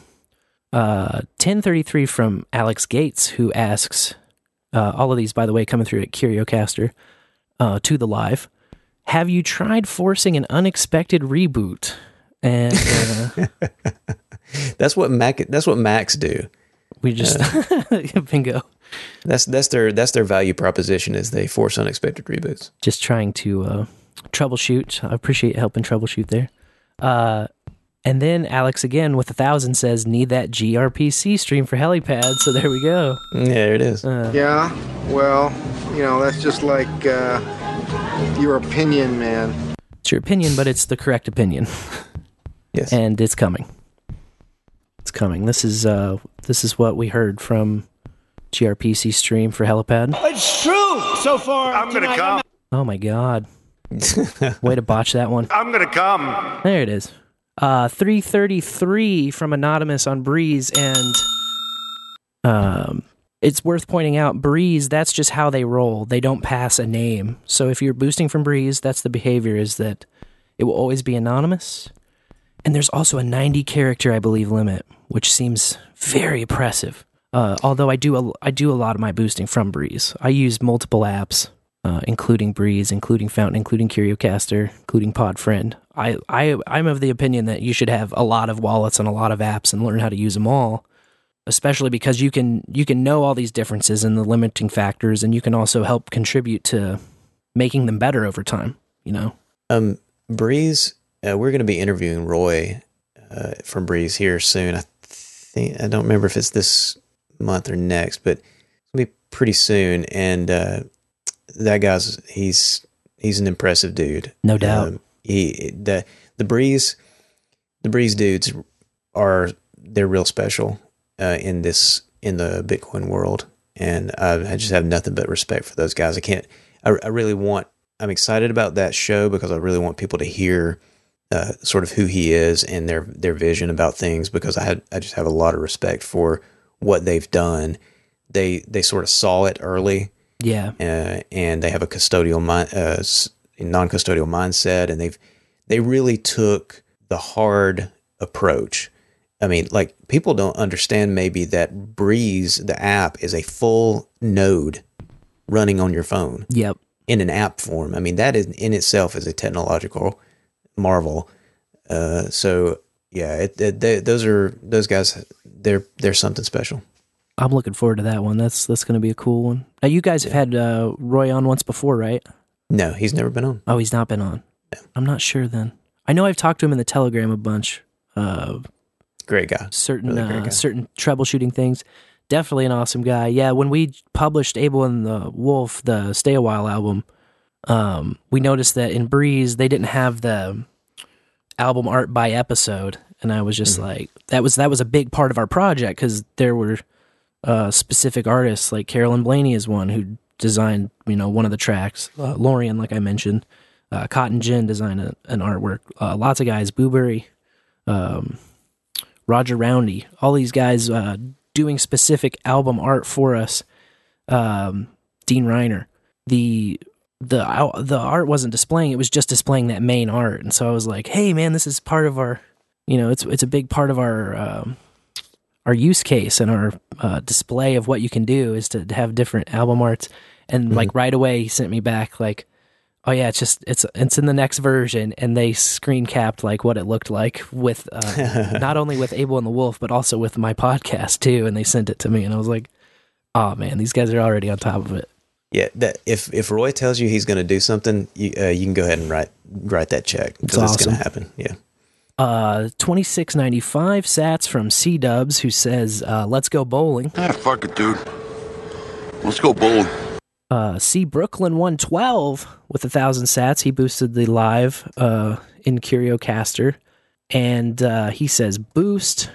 You have a boost. By the way, I should also point out, it's an important distinction to say that C Dubs is using Boost CLI, like I mentioned, and that is also finding the live item to boost. So the CurioCaster and the Boost CLI are the two that your splits are good through. Oh, as far as I can tell on this episode. 3369 came in from Cotton Gin, which is a little nice combo there. 69, dudes! 4,200 sats from our friend in the 402, who says, "Beautiful day in the 402 to listen on the patio. Cheers, bowlers." And cheers to you as well. 100 sats from some anonymous person out of Podfriend. Good to see a little monster eye there. I don't see as many Podfriend monster eyes, so we need to How many sats was that? 100 sats there. Oh, nice. And yeah, we need to tell the Podfrienders about Bowl After Bowl. Pass them the bowl. Martin's pretty quick with features. He may be coming up on live too. Yeah, that's cool. It's going to be a game changer for us. We've been, really salivating about live, and then we were dragging our feet, but, I was like, I can't have Dave Jones on the show and not have live going, rocking out. So grateful to everybody who helped me get that off the rails and into the air. 9653 from C Dubs, thank you, sir, who just has a little emoji text of a person with their arms in the air, which is great.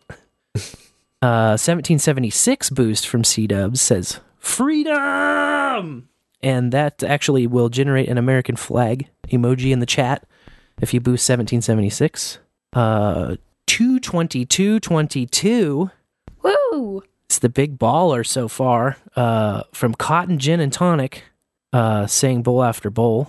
Nice. And that will trigger Ducks on Fire in the chat. So that will be a lit Ducks. Lit Ducks, that's funny. 333 from Anonymous on CurioCaster, boosting the live. 100 And then a 333 from Stephen B. through the live on Curecaster. Thank you, sir. Another 1776 from Cotton Gin and Tonic. Cotton Gin, thank you, sir. We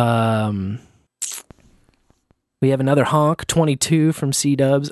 He has a little turd emoji that pops up if you boost too small, which I love. So that may have triggered a turd, I'm not sure. 5555 from Boobury, who boosts loveislit.com. And you can visit loveislit.com. I think right now it's pointing to the live stream we did from Tennessee together at the roller rink. And just another programming note for the bowlers. We're going to be posting that on our stream as well, and I think Abs in a Six Pack is going to be posting that on, Chris is going to be posting that on his stream. It's going to be like a multi-stream, or a feed, I should say. We're posting it on our feeds. So that'll be a bonus bowl. Look out for that. That'll be coming up.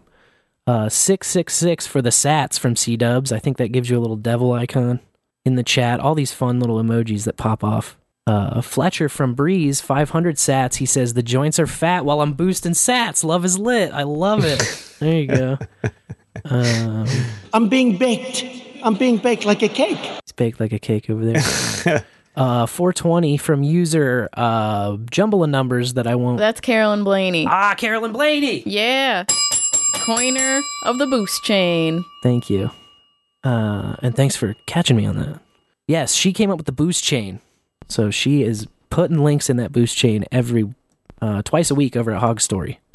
Nice. Which you can find at hogstory.net. And she says, happy 420 Central Time, bowlers. Thank you. I don't know how I missed it. How did I miss it? We'll catch up. We'll catch up once the post show goes on. Testy Tests from Carolyn. This time it does identify her properly as Carolyn. Both of those from Fountain. C-Dubs 2222. He says honk honk again. He's honking. He's sending us those ducks. And 2222 again from Cotton Gin. And those are my boosts. And rightfully they pointed out, I think 80085 from Booberry gets the big baller. That is technically the big baller. He's always sending us massive boobs, man. Which is a great... Or could it be her massive stripper titties? Always greatly appreciated in the bowl. Boostberry. Boostberry, that's right. Boostberry. EM become Boost. Yes, what a fantastic showing. I'm just... It's a great list. Blown away and humbled by you guys' support and the interactivity, like the super chats, the things that we've been talking about for a while, just seeing them actually like rolling and ticking and in real time, just, you know. And yes, that's with a bunch of failed boosts, Cotton Gin points out too. So, you know, channel management, we're going to be able to kind of maybe do a post-mortem and see what failed and why. Here comes another 1,000 from Breeze. The boost after boost bot lets me know, and then the pew will come in, I'm sure. There it is. Hey, failure is baked into the system. It's part of it. It's a necessary component. That's you can't be afraid of it. You got to embrace it, because everything that happens in an open source software, people don't understand this part. I think a lot of times as well, is that in an open project. And suddenly, as we were talking about systems failing, the Motu froze, the streams went down, and we lost Dave, but we got him back. Apropos, it's beautiful. The point I made for 5 minutes before I realized that nobody was on the other side of the connection was that for a certain type of person, the fact that this stuff doesn't just work right out of the box and that it breaks all the time is exhilarating, and that's the thing that brings you into the project, and that it just doesn't work reliably right out of the gate. It's not a off the shelf product that you just flip the switch on and turn it on. It's the process of taking something from an idea, something that's breaks all the time and is half baked, and refining it over many iterations into something that's actually awesome and stable. And so it's perfect. It broke right in the middle of saying that. It's like you summoned it into existence. Yes, demonology. Okay, there we go. We're back on the NA stream. We're back on the Bowl stream. We're live in Curiocaster. But I did importantly record that last bit where you remade your point. But yeah, it's like we're running with scissors here, man. We're doing I told the guys earlier today, because I was absolutely in full poop my pants mode while no agenda's going. I'm trying to figure out why the hell I can't get my stream going in CurioCaster, and it's because it's not HTTPS. The stream is just HTTP, so we're doing this cross, fetching where it doesn't want to fetch an insecure mixed file. content. The mixed content. Yeah, exactly. The mixed content error. So then we're getting that squared away. We're getting the boost bot, which needed to be voiced to get into the No Agenda chat. So that was an extra process with extra parameters to pass when you create him. But then I didn't want to launch that too early because I didn't want him spamming up the No Agenda chat necessarily before it was time. And you're right. It's just this like big conglomeration of all of these different processes that are firing at different times, and eventually we'll get it into this whole cohesive thing that makes sense and works and is refined and is tested, time tested. But when you're just starting out, when it's the first one, like, buckle up because anything can happen. Yep. Alex Gates makes this point all the time. Yes. You got to build protocols. You build protocols, not products. That's right. The protocols guide these 1,000 moving parts so that they coalesce and actually produce something. They produce a product by default. By their nature, they produce a product. And so the protocols are the things that you design first. And that, even though there's 15 different things happening, it all just comes together in this, cohesive whole. It's awesome. We did get one voicemail for you, and I don't want to let you go before we play it. So here it comes. In the bowl. Glad to finally hear this episode come to fruition. Been looking forward to it for a while now. Definitely. Just wanted to say thank you to Spencer for convincing all of us to hop into the Scissor Mobile and take it for a spin. Having quite a fun time. I didn't even own any Bitcoin up until 2021. Nice. So this has all been a new, fresh learning experience. All the chapter stuff that looks great. We do like a VHS flicker effect on our show art. It looks really sharp in CurioCaster and Fountain. So I might not know exactly what's going on most Me of the neither, man. time, but still it's fun to try and keep up and just follow along to the best of your ability. I did have one question. What are the chances of Lightning being integrated into like a newsletter publisher or something like Substack, or I'm sure there's other versions of something like that out there. That would be kind of cool. But at some point on my bucket list, I do want to get that Freedom Controller installed. I think that would be hella cool. In the bowl. Have a great show. Talk to you later. In the bowl, Boobery. Yeah, that's well, I'll say this. Don't install Freedom Controller. Just don't bother. Just don't. I've looked at it a couple of times, and it's one of the reasons why early on, because I looked at it way before I had any business going on GitHub at all, the first time I ever looked at it, and it's one of the earliest things that caused that GitHub anxiety for me of just being like, oh yeah, just go here, and I get a GitHub page, and I'm like, okay, what does any of this mean? Yeah, no, it's not for the faint of heart. It's not meant for consumption by mere mortals.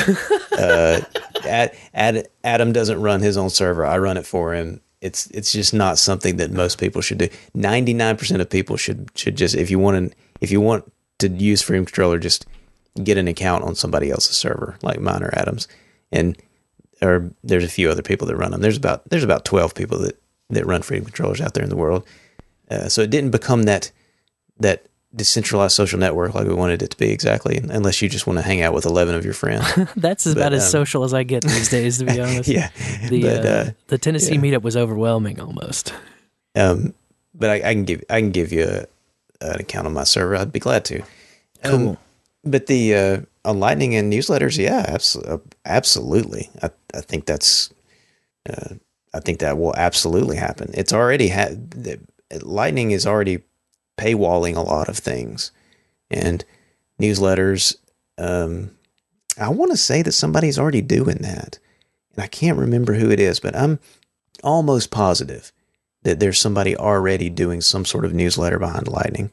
But I think that the more interesting part from a podcasting perspective on that, from Substack. It's just that I do want to reach out to Substack and, at some point and just make sure that they know that value for value is a thing. I mean, it'll happen on its own eventually anyway, but I think that's, it definitely has a lot of synergy there. It's one of the wilder things, is even when I'm going to these Bitcoin meetups where there's people that just haven't, value for value in and of itself is almost like Bitcoin in that it takes this realization, this aha moment. And for us No Agenda fans, we've been kind of baptized in that culture for long enough that it makes sense. It's intuitive to us. We get it because we've been seeing it for so long. But for people outside of that, there's just all of this fear and confusion as to like, oh, I'm just going to like put my content out there and anybody can have it. And all of these different... It's scary for them, yeah. And I've been trying to kind of break that concept in mentally to the people at the meetings because they almost want to drop it. Like some guys are worried if things will scale. Oh, will I still get my 100,000 views? And it's like, well, if you put a paywall up, no. Yeah, no, you're not going to get 100,000. Sure shit won't. Yeah. No. Yeah. But you remove that floor from yourself so that there's no minimum to get in. And then people can not only listen to your content, but also share it without any other burden or barrier. But then you also remove the ceiling. You remove the top. You say, oh, you can support me as deep as you want to go, as high as you want to throw that boost. Like, instead of begging with tears in your eyes for $5 a month on Patreon, and then like that's all you get is $5 a month for the people you finally convert. Like that $5 that subscription paywall idea, I understand it. It's not. I get it, but it's just so insidious because you are literally you're putting the number on it, right? And it's just not. It's just not right. Now, I think that one of the things that is great about value for value through Lightning is that you can integrate this. You can back yourself into value for value. If you already run a podcast, if you're a Tom Woods or somebody who has a successful podcast making livable income, you can add value for value to it and sort of back yourself into. You can add Lightning to it and back yourself into a value for value model. You don't have to abandon your main, it's not an all or nothing. You don't say, okay, well, sure, I'm switching to Lightning and now oh my God, am I going to be able to pay my bills? You just add it to it. Now you've got people coming in through the back door, giving you sats, and your main group is still, feeding you Patreon or whatever on the front door. So it's not, I think it's a good way to complement. It's like, for a lot of people, Patreon's your paycheck, and Lightning is your retirement account. Definitely, yeah. And when we got it value enabled, we were still very PayPal heavy, and we still have the PayPal up just because it's just another option. Everyone has these options where they can support. It's not like you turn a bunch of things off necessarily. We just want more ways you can interact with us, really. Mm-hmm. And yeah, we do too. That we depend a lot on PayPal and stuff. Absolutely. Well, man, it's been over 2.5 hours here. Oh wow, that went fast. I know, time just flew by. But I want to thank you so much, not only for hanging out with us, but for kickstarting all these awesome tools that we're using to take podcasting into the future and really preserve this thing and decentralize it. It's just awesome, man. We can't thank you enough. Yeah, that was great, man. Great time. Love being on. It was fun. And thanks also to all of you bowlers out there helping make the boosts, break the boosts, all of that good stuff. If your boosts failed, we're deeply sorry. We're working on it, and we'll see in the future how things improve. But thanks for being here in this crazy time in history. Making history. That's right. Well, we will be back at it Tuesday night, right after DH Unplugged at 9 p.m. Central, with another Bowl After Bowl episode. And we'll also have a bonus bowl rolling out for you with the lovely Tennessee meetup at the roller rink. But until then, I have been Sir Spencer, Wolf of Kansas City. I've been Dame DeLorean. May your bowls burn ever brighter.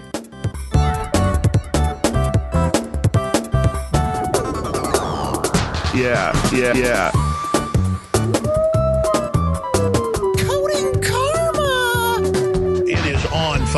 It is on. It is on. This is a new live son of a bitch. Let's blame it on the weed, everybody.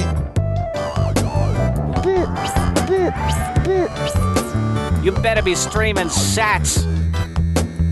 Boost me once, shame on. Shame on. Boost can't get boosted again. BowlAfterBowl.com